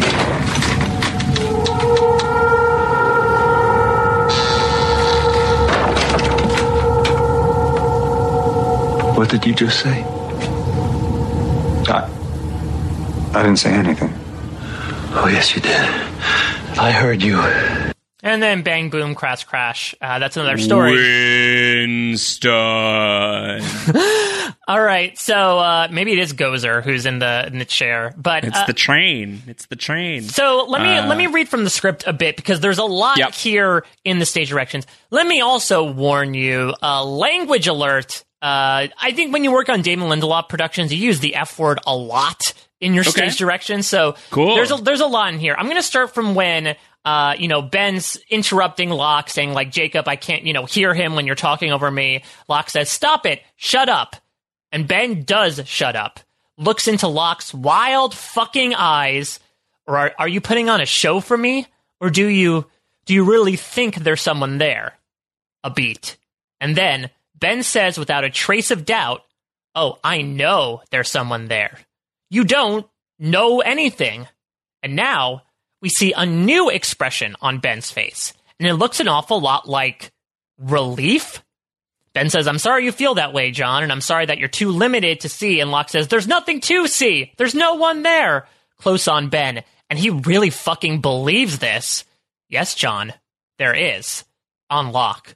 Feeling very much the victim of the longest and most unfulfilling fucking Shaggy Dog story in the history of Shaggy Dog stories. Looks at Ben with pure fucking disgust.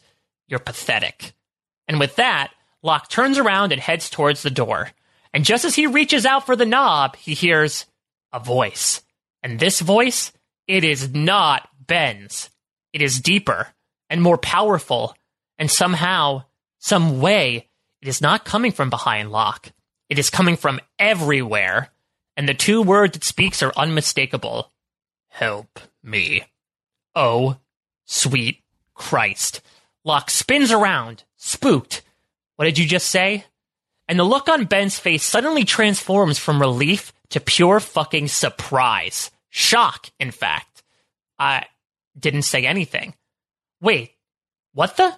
And Locke reaches for his flashlight, snaps it on, shines it right in Ben's fucking eyes. No, I heard you. You said, and before Locke can get another word out, everything goes to complete and total batshit.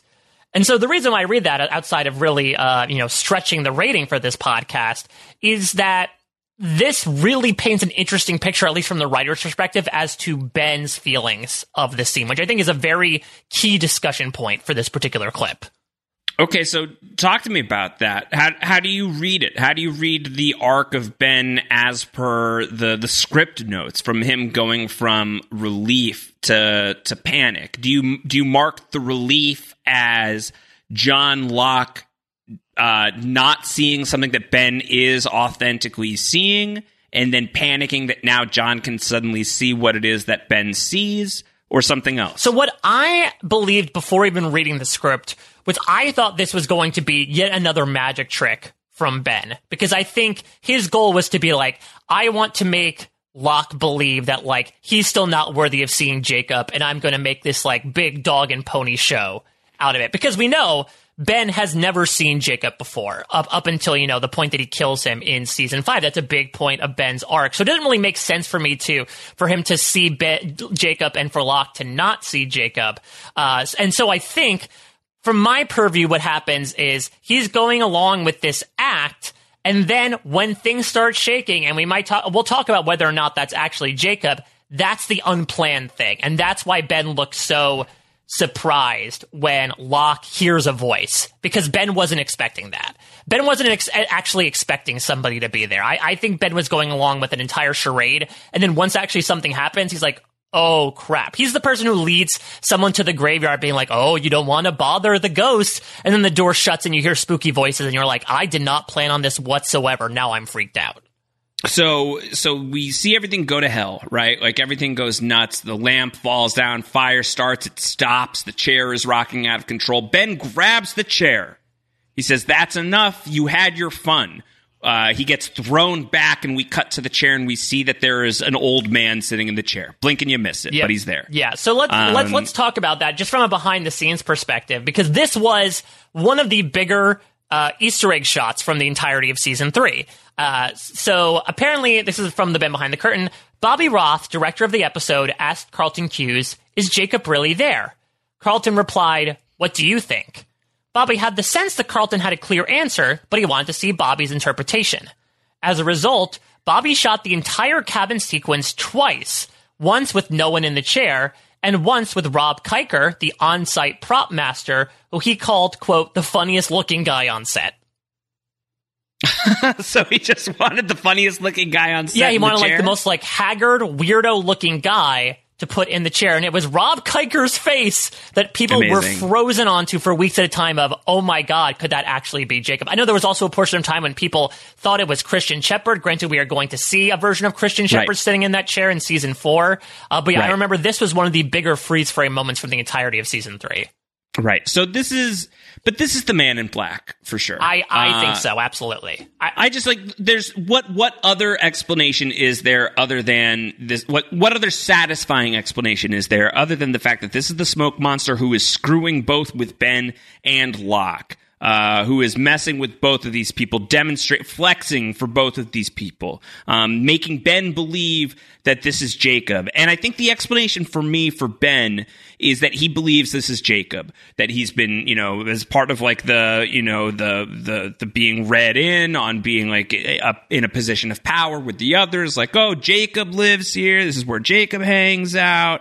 You get to see the cabin. This is where don't go in though. He summons you. He'll come to you, but sometimes he summers here, in the cabin. Other times he's other places, but sometimes he's here. And so I think Ben goes to the cabin because nothing is really sacred to him, and he takes Locke there.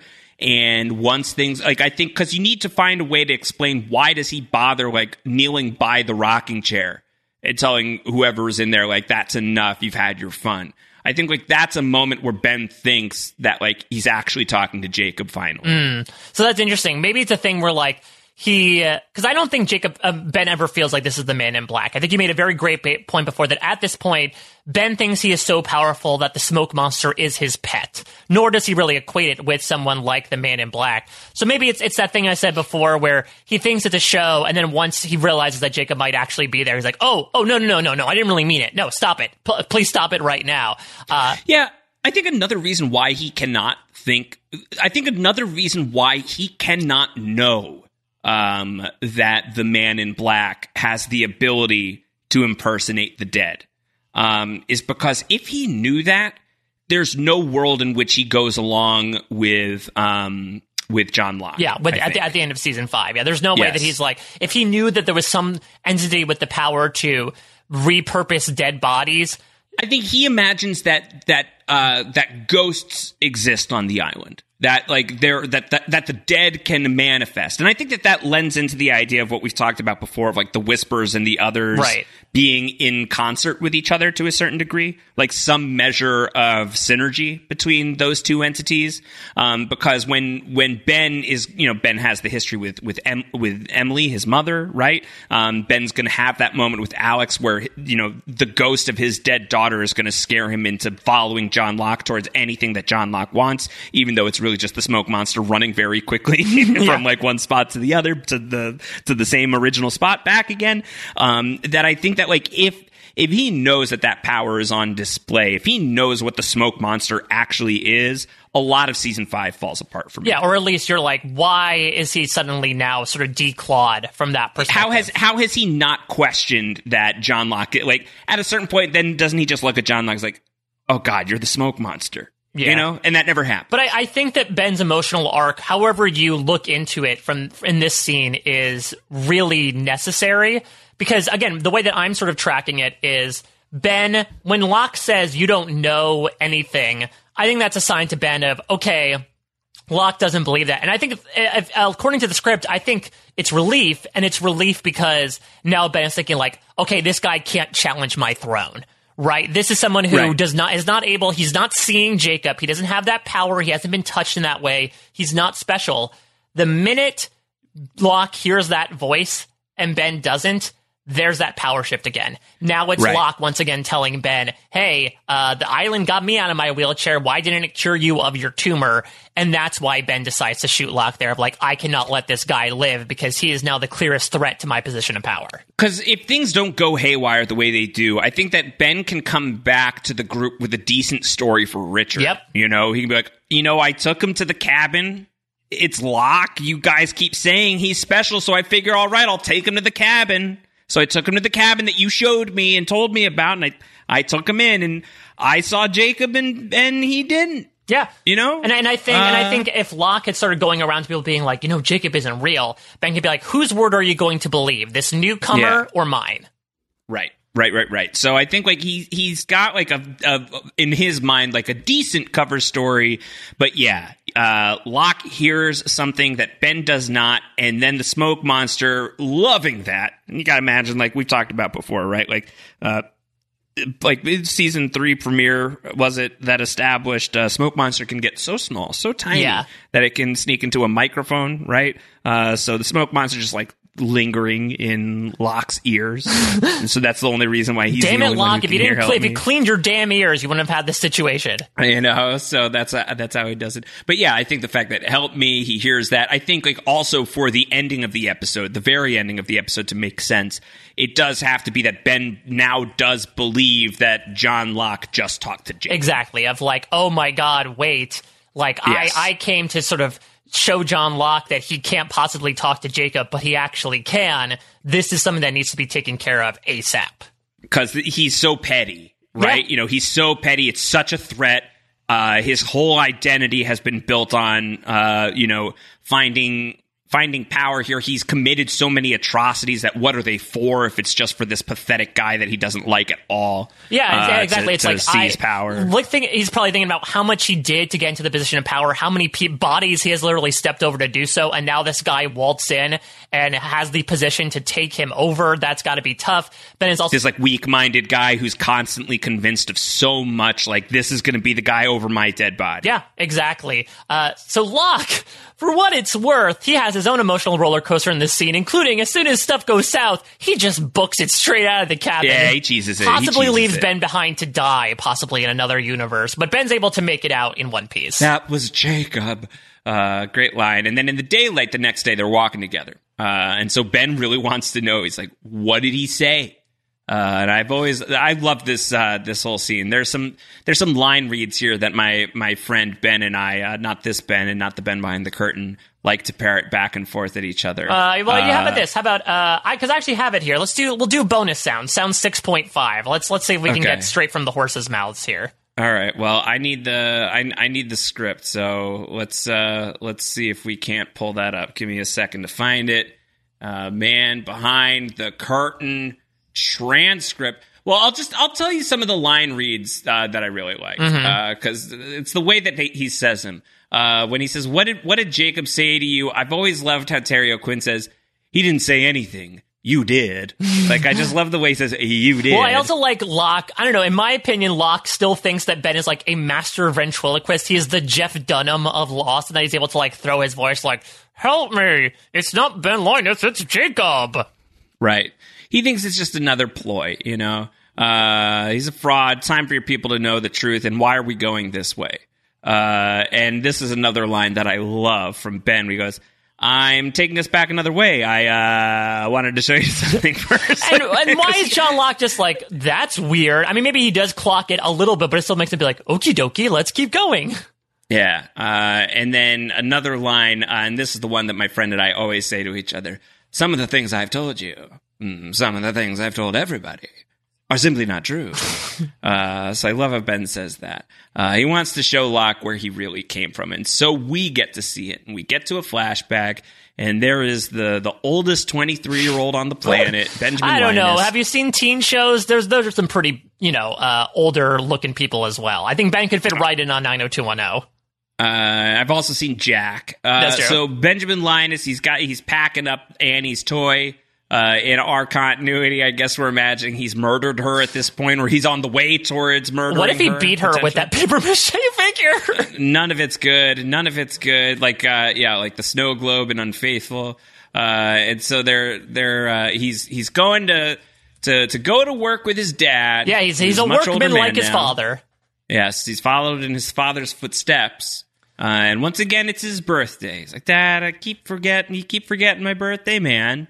And Roger's like, shucks. All right, well, here, let's just do this drive, and then let's go get Schwasty on the Mesa, a.k.a. the place from Westworld, yes. But not actually. And if you ever wanted, if you really did not put two and two together yet, that Roger Workman is indeed the skeleton, this sound number 7, as we find out the last living moments of Roger Linus's life. Yeah, let's do it. All but confirm it. Here we go. Immediately. Let's get some Three Dog Night going on here, Josh.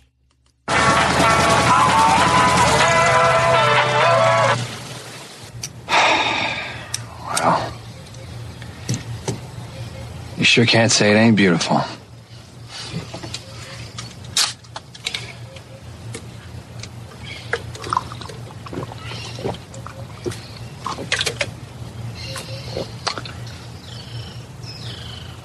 Do you really blame me? What? Do you really think it's my fault that she died?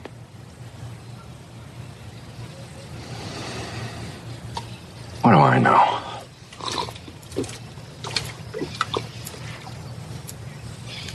Why do you keep looking at your watch? You got a date? Listen, if it makes you feel any better, I will do my best to remember your birthday next year. I don't think that's going to happen, Ted. What do you mean? You know, I've missed her too. Maybe as much as you have. But the difference is that for as long as I can remember, I've had to put up with you. And doing that required a tremendous amount of patience.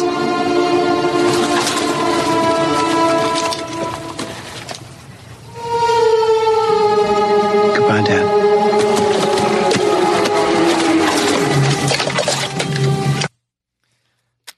Smoke Bomb. disappears. And by disappears, I mean he nerve gases his own father. So I love this. Not love in the sense of like, ooh, this is so much fun.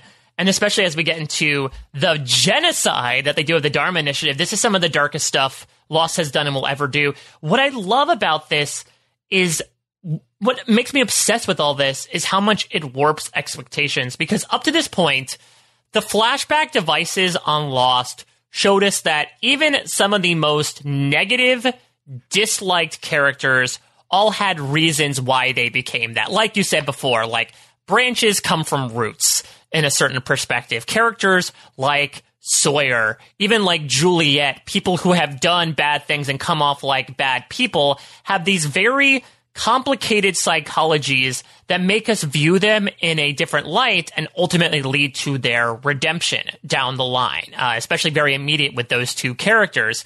We get that a little bit with Benjamin Linus leading up to this point, right? We're like, oh, his father treats him terribly. His mom is dead. He's dragged to this island. You know, he's really sort of being played by multiple forces here. But it's such a turn that there is no redemption for this characterization. We are led to really sympathize with Benjamin Linus, and then he murders his goddamn dad in cold blood. And it's incredible. It's incredible how much they just sort of say, yeah, you know what? He's a complicated person, but he is a terrible person. Yeah. He kills his dad. He voted out his own dad. You know, he nerve gases his dad. And it's just tip of the iceberg stuff. But the way that Emerson plays it all, he plays the whole thing, even as he's walking back through Dharmaville. And there are BODYS everywhere, Michael. And it is, it's an image that has stuck with me forever. Because granted, again, these are not people that we know. But when we get, but there's like kids. There's kids who are playing volleyball, and like teenagers. And we see the Dharma Initiative in season 5, and like you said, there's some real a-holes working there. But for the most part, they're fairly innocent people, and they all died. They just all got killed in an instant to serve a greater purpose, and they got piled into a grave. It is extremely, incredibly dark stuff that plunders the moral abyss. And here, Benjamin Linus is, you know, going up to Horace Goodspeed, the man that brought him here in the first place, and just simply closes his eyes and moves on with it. This man does not bat an eyelash. Because it's like, this needed to happen. You know, it's like, I wish I didn't have to kill you, Horace. You were one of my favorites of the crew, but you had to die. At the very least, I can shut your eyes. But there is like this sense from Ben of like monumental achievement when he takes his mask off and is there with Richard, who has not aged a day. Yeah. And he also probably didn't need to wear a mask. I guess it's more so to like encourage others to wear a mask. But you know, like there is that, right? Like he's there, and there's this look on his face that is purely like, we did it. We absolutely effing did it. And it's dark as hell. You know, it's a long leap from, you know, baby Ben to this. And I think it's very effective, Mike, that they don't spend a lot, like they spend a lot of time in the flashback without Michael Emerson, you know, with Sterling Beaumont as young Ben, showing the ways in which his father didn't like, you know, the ways in which his father like thoroughly emotionally abused this kid, was totally neglectful, was totally not there. The desperation of this guy to like leave and find his mom and be in a world in which he could be special and happy. And then to leap from that being sort of like the lasting note of him having a friend in this world and everything, to then murdering all of these people without a lot of additional explanation. It is such a drastic jump that it somehow makes the next drastic jump somehow all the more surprising. Like the fact that like the episode pulls this off twice. Yeah. That we see the purge and we're shocked by it. And then what happens at the very end, which I think we could play right now. This is where I came from, John. These are my people. The Dharma Initiative. They came here seeking harmony. But they couldn't even coexist with the island's original inhabitants. When it became clear that one side had to go, one side had to be purged, I did what I had to do. I was one of the people that was smart enough to make sure that I didn't end up in that ditch. Which makes me considerably smarter than you, John. Oh. Oh. Oh. Oh. What did Jacob say to you? Why did you do this? Because you heard him. Now I need to know what he said. Help me. John? I'm not going to ask you again. What did he say to you?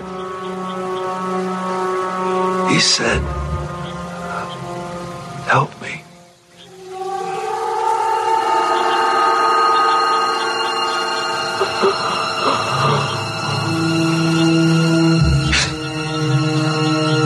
Well, I certainly hope he helps you, John.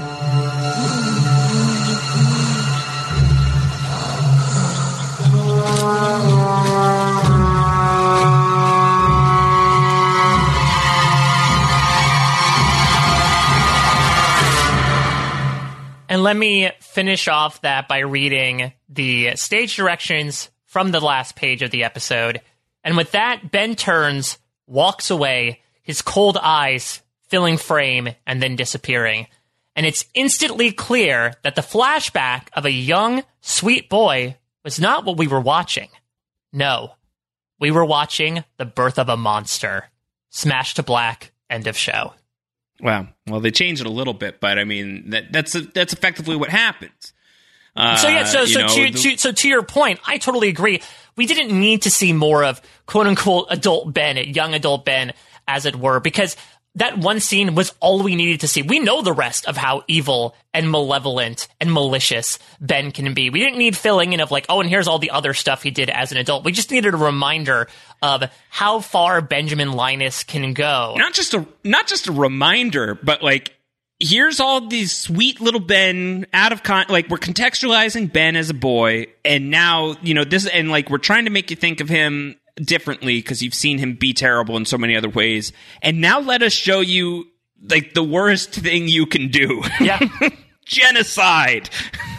Let's show you genocide, and then let's show you him murdering or close to it one of the core characters of the show and leaving him for dead. And I think especially very interesting to throw him on the potty, the pile of bodies of BOD, the potty, throw him in the potty. Tywin Lannister. Throw him in the John. That's right. But put him in on the pile of the dead as if he's just another body added to the pile, just like he's nothing. And beyond that, the contrast, Mike, and maybe among the reasons why Locke is sometimes overconfident with Ben and leaves, turns his back to Ben to his chagrin at least twice. Once almost fatally, and then another time actually fatally, is because Ben came back for him the last time that he was wiped out on his back. Exactly. Right? Locke cried out for help. He said, help me.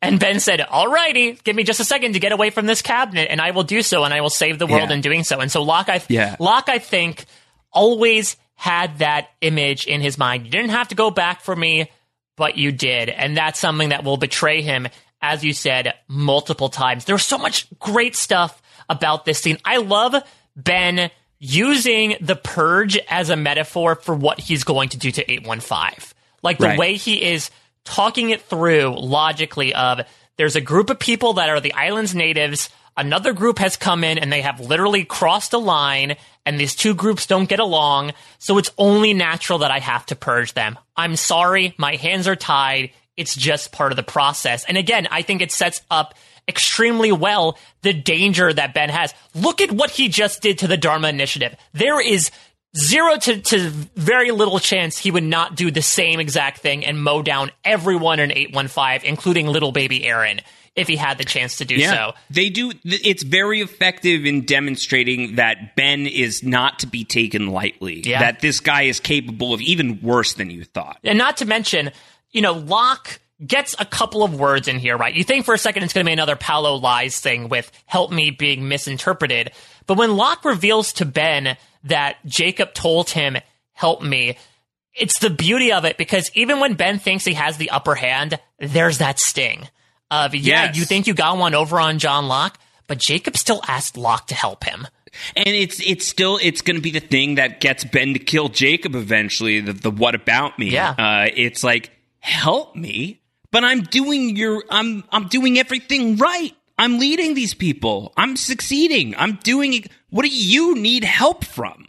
Yeah, exactly. And so it's a thing that, building that resentment, And while Ben can have a quote unquote happy ending right here, it's always going to be a little bitter, because Ben is someone who is always going to have something stuck in his craw, whether it's his unrequited feelings for Juliet, whether it's the fact that he has a tumor on his spine. There's always going to be something in Ben's head that's saying like, yes, you accomplished this, but you're not done yet. And maybe that's conditioned into him because of his work for the others. Something else that really came out of the words to his dad, I found it very intriguing that he uses the patience line for his dad, because that, to me, informs indoctrination into a cult.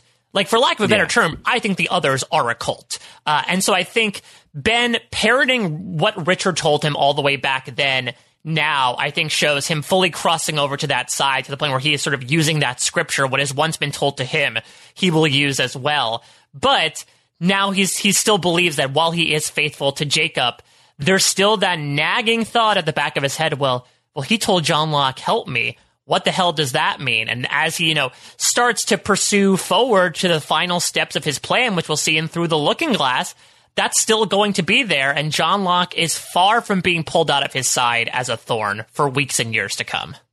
Yeah, the thing about John Locke is John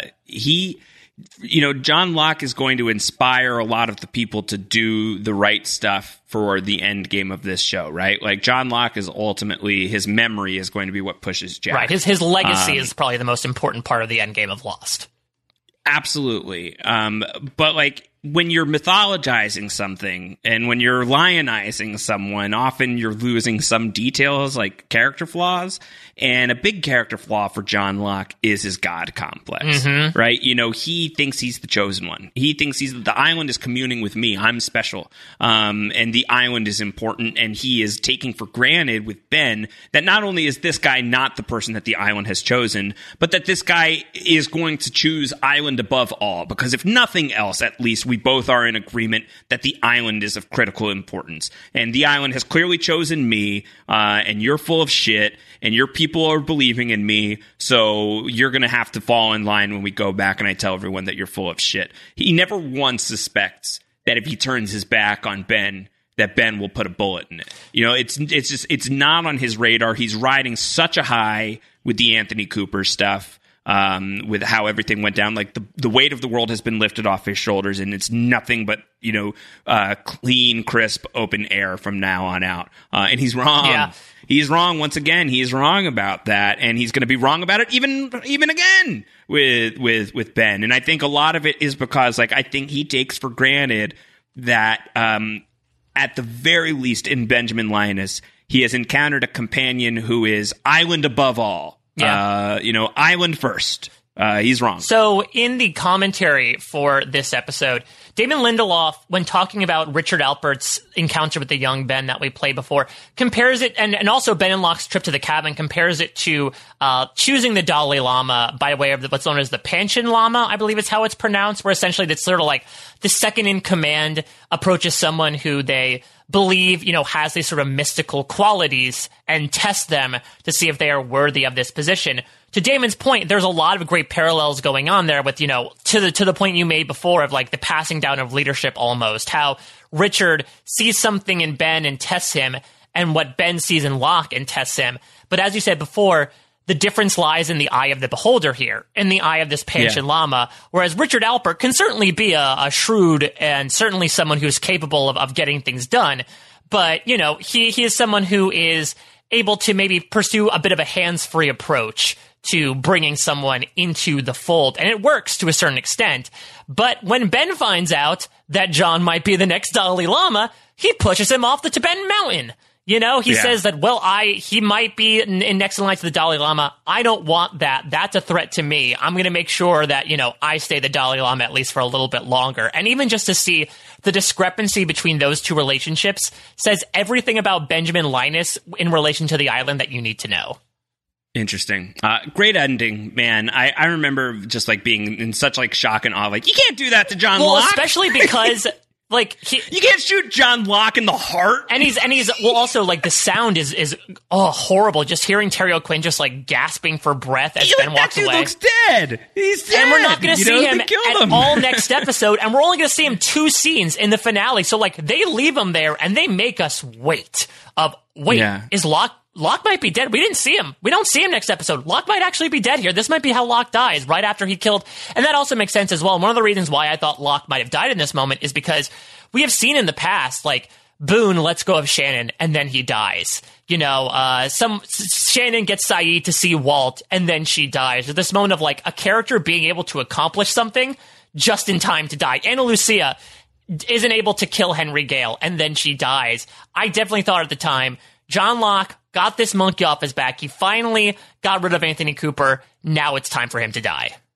All right, let's get into some feedback here from Daniel Brennan. Why did the others feel compelled to kill everyone in the Dharma Initiative?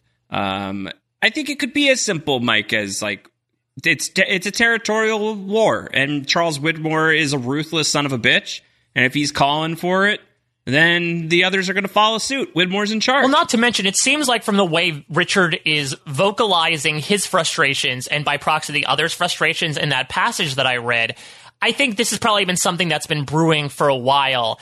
And so maybe it just boils over like, you know what, just take out the lot. You know, you do have some people that are worth saving, like a Benjamin Linus, for example, as an inside man. But I think the Dharma Initiative as an organization is much more dangerous than like the group of people. So even though, like you said, there are many, horrifically many innocent lives involved in this gassing, they say we need to make a point. Let's wipe the slate clean. No survivors. We have Mikhail and Ben. Those are the 2 that are left. Yeah. This is from Andrew Humphrey, who asked, was Jacob in on gassing and killing everyone in Dharmaville? Only insofar as maybe Mike, he's like, not like an active listener when Richard Alpert's like telling him everything that's going on. So Widmore's thinking about gassing everybody in Dharmaville. What do you think about that? Yeah, you know, whatever. Yeah, go for it. I'm golfing. Yeah, I think Jacob could sort of be like the by any means necessary thing. And maybe, I don't know, the way I like to read it is that at this point, Ben has sort of become such an upstart in his years since that I think the gassing is his idea. I think to your point, the way he struts through Dharmaville so confidently and not even like blinking an eye at all these people he grew up with just dying in an instant shows to me that maybe he came up with the severity of this idea. Because this doesn't feel like a Richard Alpert idea to me, right? Like Richard Alpert might run a guy over who's a jerk ass with a bus to get Juliet to come to the island, but I don't think he would massively murder a group of people considering what he doesn't feel right. Considering what he experienced on the Black Rock, which was essentially that. I think it would be weird for him to do. So I personally think this shows Ben's burgeoning position with the others is that he's like, all right, I have this plan, and Jacob's sure to like, yeah, you know whatever Ben wants, as long as it gets rid of them, I don't really care. It's sort of like you could get rid of mice the humane way, or you could just set the traps and wait for what happens. So from Dallin Saravo, what exactly is Ben's relationship with Jacob in the cabin? Ben has never spoken or seen Jacob, so what does he know about the cabin? So the cabin, I believe, was built by Horace Goodspeed, I want to say. I'm pretty sure he built the cabin. So this had to come about in the 70s of some sort. I would imagine this is like a Richard Alpert thing. I guess the question is, obviously, I don't think Horace built this specifically for Jacob. Could have just been like... No, he built it as like a vacation home. Yeah, like some off-site lodging. So do you think that Jacob's like, oh, that seems like a nice vacation home. I'll stay there every once in a while. The interesting thing, and another reason why I don't think that Jacob is really the one in that scene, is that when Alana finds the cabin, she says something like, Jacobs hasn't been here for a while. And I don't know what a while means necessarily. Maybe he makes like some visits in the beginning. He's like, yeah, I don't really like it here. I'm not really a rustic type of person. And then the Man in Black's like, ho, ho, ho, let me take over. Squatter's rights. Squatter's rights. From Stefan Johnson. So Ben sees his mom because he's special, right? Not because Dave and Libby brought her body to the island. What if they just had a pile of bodies? Like, all right, throw Ellen on there. I think the ashes on the mantle works for me. Why not? You know, I think you could just write that off really quickly, and I think that tracks.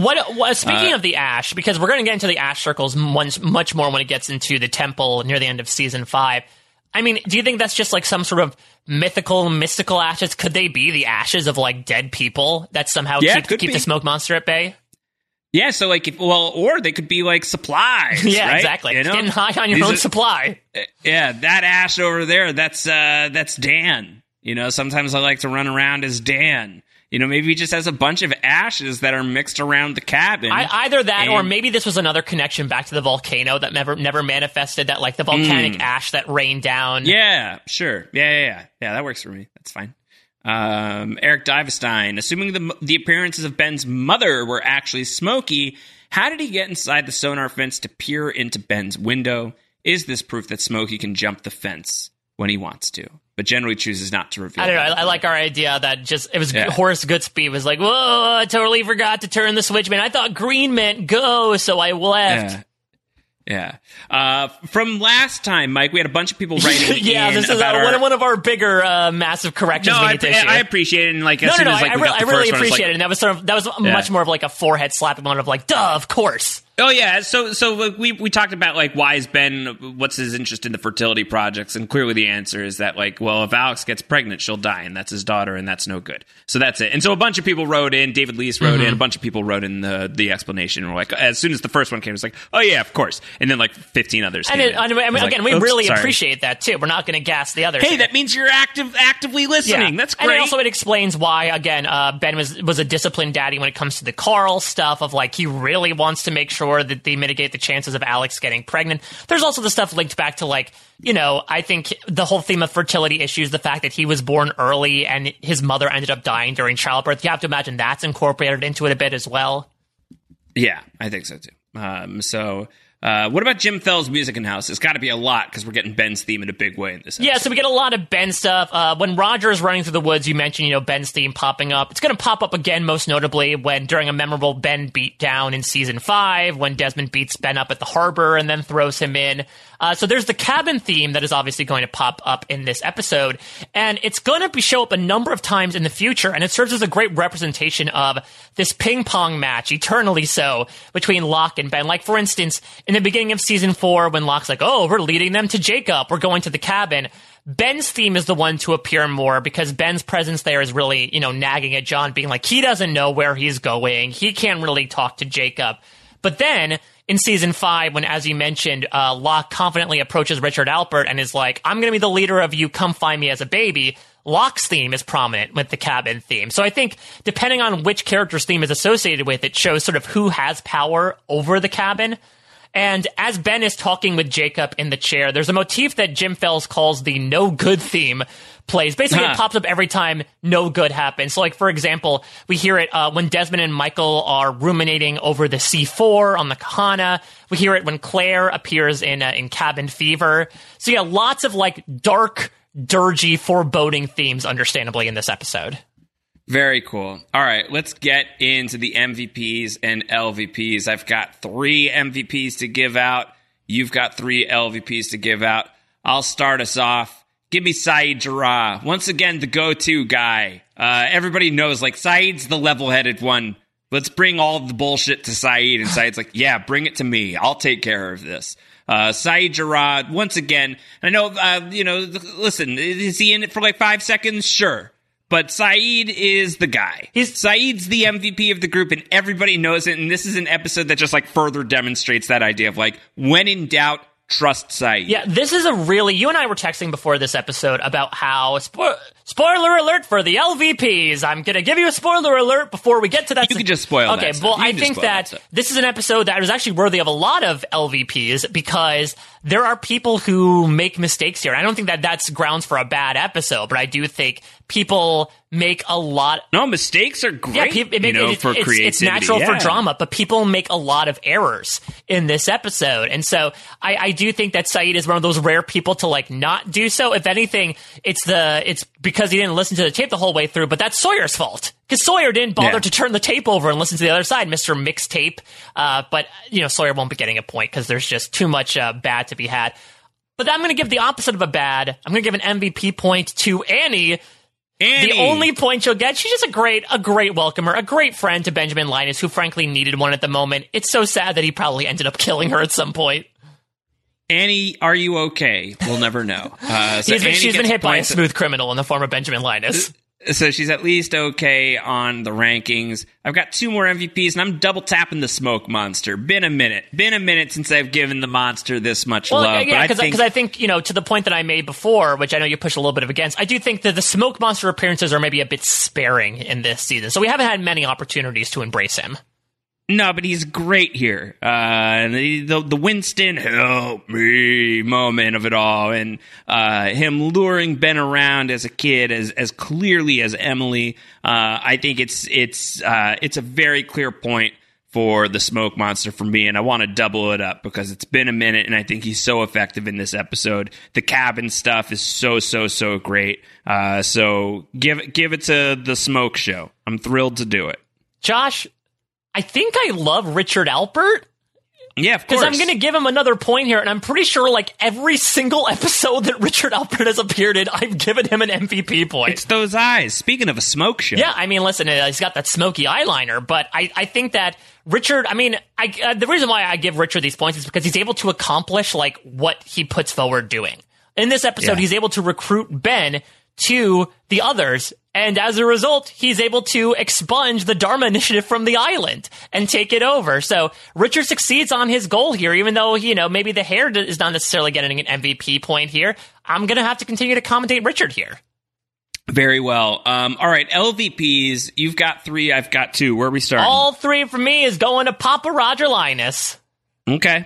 Yeah, I mean, he sucks. Yeah, he really, I know you... And he dies. I would have given him a point because he dies. There's stuff that happens, like you said, in Season 5 that maybe, at least, he doesn't regard Ben as a total POS for some points in Season 5, but from what we're seeing in this episode, man, he is a rough character. Rough character. And his hairline's pretty rough, too, by the end of it. Man, there's a lot of LVPs to give out this week because I'd be tempted to give one to John Locke for turning his back on Ben. But I do feel like it's a bit of a wash in that he does actually get to talk to Jacob and sort of like one up Ben. Yeah, and he's gonna Magic will save him in a few episodes from now. Mikhail, I was thinking about because he gets his ass kicked. But the Dharma Initiative dies, so I got to give an LVP to the Dharma Initiative for dying. I think that's our first, because we've given points to the others en masse, but not to the Dharma Initiative. The Dharma Initiative has never gotten anything, so they are currently resting at a -1. And it's his episode, and it's a strong Michael Emerson showcase, but Benjamin Linus commits genocide.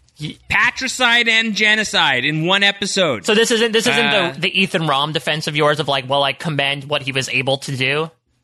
No, because this is really bad. It's genocide. You can't, no MVP points for genocide. I think that's our hard and fast rule on Down the Hatch. No MVP hard line. points I'm not for genocide. Cross that. That's our line. That's my line. Everybody with me. Don't get killed by Benjamin Linus.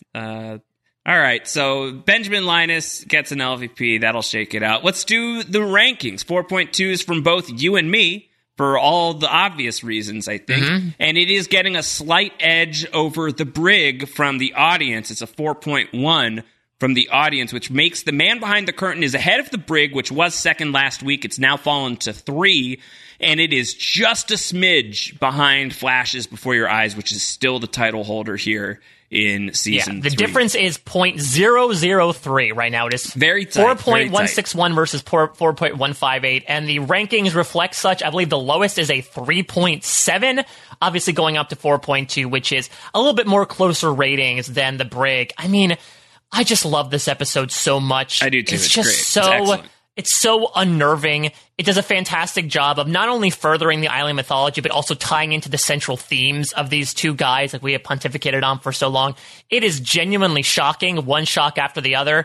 I think to the point you made before, I don't know if I'd call it like a perfect episode of Lost, and that the 815 stuff is good, but not necessarily stellar. But like we talked about last week, I feel like even those imperfections are overridden by just how sublime everything else is in this episode. Yeah, I still say I would take the Brig first over the Brig versus the Man Behind the Curtain, but they're both stellar episodes, and I would be thrilled to take both of them. And the entire The trilogy, The Man from Tallahassee, the Brig, and the Man Behind the Curtain are all in the top 4, and they are all above a 4. So that is, with that and Flashes Before Your Eyes, there are 4 episodes of season 3 so far that are above a 4. And we're going to probably get to another one next week. Very, very likely we are going to get to it. I know we'll get to another 4.2 from me. The question is from you and from the audience. So I'm really pumped to get into Greatest Hits, which we're going to be dropping on 12/25. Merry Christmas, Charlie! Oh, no. Hopefully it's not. This podcast isn't as disturbing as Charlie's Christmas dream. So we're gonna do that. No Liam in a diaper, please, people. We do not have the funds yet to get him a piano, but if you support us on Patreon, maybe that'll change. Patreon.com/postshow recaps, our new stretch goal. Get Charlie Pace a piano. Finally, Dominic Monaghan's been waiting with bated breath for years to get a piano, and now we can finally do it. Yeah, so think about it. That's follow-up to Monster 8 the pilot. Send your feedback down the hatch at postshowrecaps.com. Check out everything that we're doing across Post Show Recaps. Mike is doing Star Trek Disco coverage with Jessica Leese. I've got the Mandalorian podcast with Kevin Mahadeo, as well as Latanya Starks. Yeah, I know that, Josh, you just did a big couple of podcasts on both your Mando podcasts and an Emergency Everything is Super podcast, because Disney dropped a veritable pile of bodies of announcements this past week, and so you made sure you covered them in full. An insane amount of announcements, which we covered on Everything is Super. We're also back on our Spider-Man bullshit, emphasis on bullshit, because we talked about the Amazing Spider-Man 1 and 2, and we had a terrible time. So apologies, that podcast sucks. What if the smoke monster ended up being Electro? Oh, God, don't even. Hang in there. The Avatar: The Last Airbender rewatch with Zach and Jacob still going on. So just a million things. A million things plus one. And I know you've got a ton of Amazing Race shenanigans. I also know that, Josh, you and I have both made separate appearances on the Shit 90s Show Taught Me podcast, helmed by the great Jessica Sterling of Community Watching fame. I know I got to talk the Rugrats Hanukkah special, and you got to talk Jingle All the Way. Mm-hmm. Put the cookie down. Phil Hartman playing so against type as that evil man. Put the bunny down. Yeah. It's great. Great stuff. So lots of great things. Not so great as we're recording this. There was an honest trailers about Lost that dropped.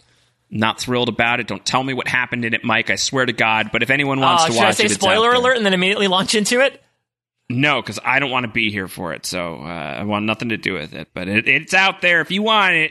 Some people think it's funny. I don't like it. Just on principle. There are some fun. I would say it's not as egregiously offensive as we may think. There are some jokes made at the show's expense. I hear they make fun of Trisha Tanaka. I want nothing to do with that. But for the most part, it's done out of love, and it's definitely generalizing for the sake of humor. So I would encourage people to check it out and make your own musings. Just do not at Josh. The one thing is clear. Do not at me. Do not at me. Before we go, just want to say support for this podcast comes from Pluto TV. Need an escape? Drop into Pluto TV for a world of free TV. Stream hundreds of channels and thousands of movies and shows, all for free. Yeah, free. No subscriptions, no fees. Imagine 24/7 channels of Narcos, CSI, Star Trek, Survivor, and everything else from hit movies to binge-worthy TV shows, the latest news, live sports comedy, and more. What are you waiting for? Download the free Pluto TV app for Android, iPhone, Roku, and Fire TV and start streaming now. Pluto TV, drop in, watch free. With that, Mike Bloom, we will be back next week talking greatest hits. Until then, everybody, take care. Bye-bye.